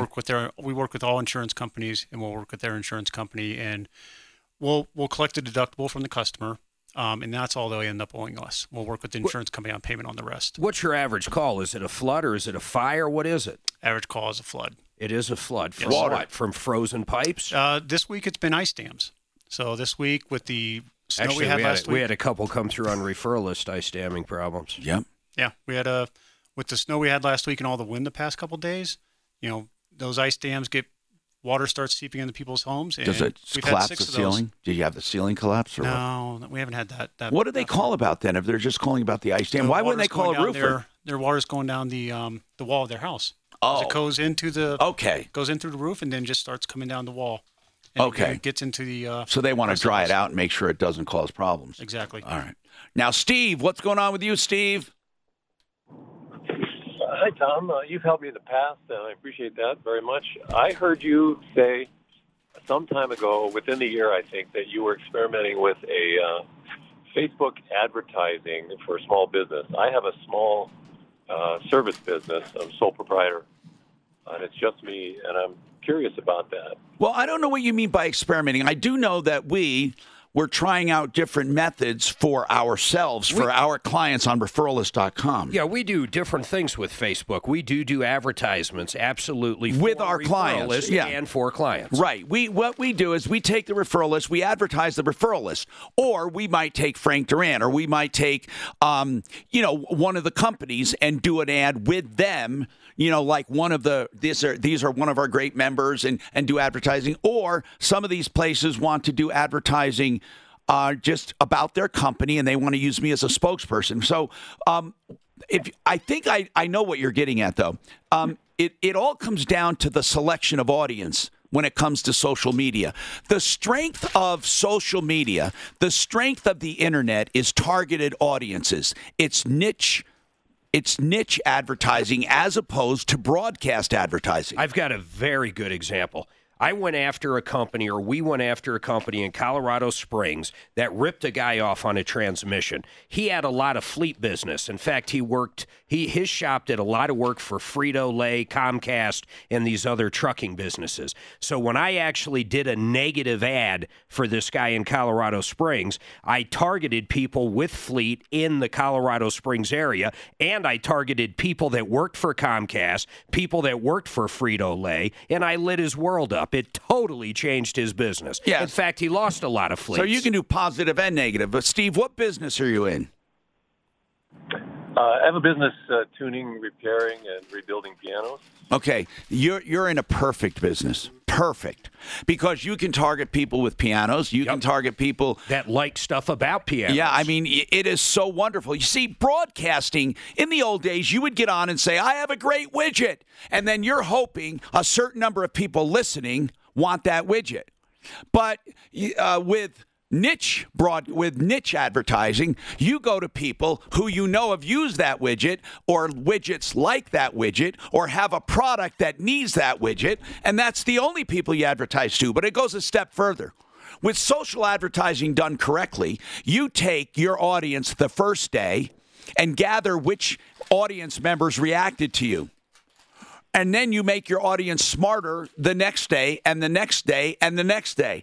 If you have an agency do it, they use that information for themselves. If you ever leave them, they'll go to another company like yours and say, hey, we have a lot of experience with piano people. And they go ahead and use that pixel where they gathered the information. So I tell all clients, make sure you own your own pixel, or they'll use it against you in the future. So anyway, if you have any specific questions, glad to answer them. But if not, we'll move on.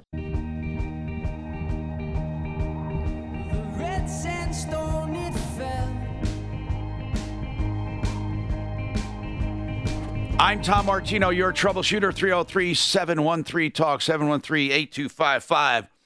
I noticed you call Restoration One water damage experts, so is that pretty much your forte? That is correct, yeah. So what about fire damage? We do fire as well. Okay. So in any case, you're saying that water is the number one damage for when it comes to restoration. Yep, that's correct because, I mean, dishwashers fail, refrigerators fail, pipes fail. It's the most common one. Yep. Yeah, and you better hope it's from inside the house or from the roof or from the siding, because if it hits the ground, even 2 inches outside the house, it's not going to be covered unless you have flood insurance. That is a real big problem. Even your sprinkler system. If your sprinkler system floods your house, you're not covered. Right. Yeah. Unless you have flood insurance. And very few people have flood insurance, right? Ty, what's going on? Tom? What's happening, Ty? Hey, I'm a tile setter, and I have a customer who I have to do a repair for, and we got the tile from World of Tile. Well, about 2.5, 3 months ago, they just shut their doors abruptly overnight. And what did they do with all the outstanding orders?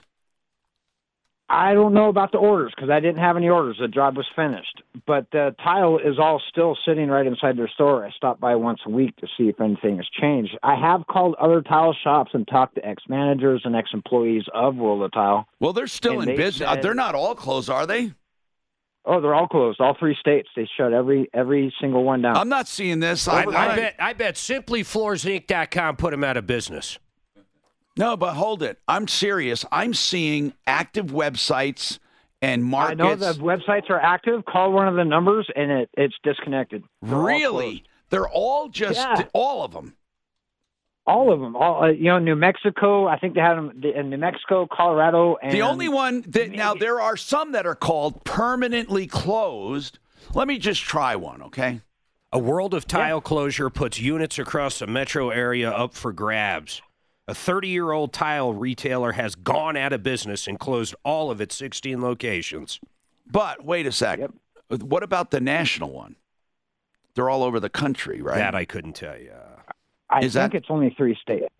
Okay, well, it was probably. That's what I've found. That's the deal then. So in other words, they're almost like territories, Tom. So the local guys are gone, and they probably own those 3 states. And they put it up for like grabs. Applebee's or like anything.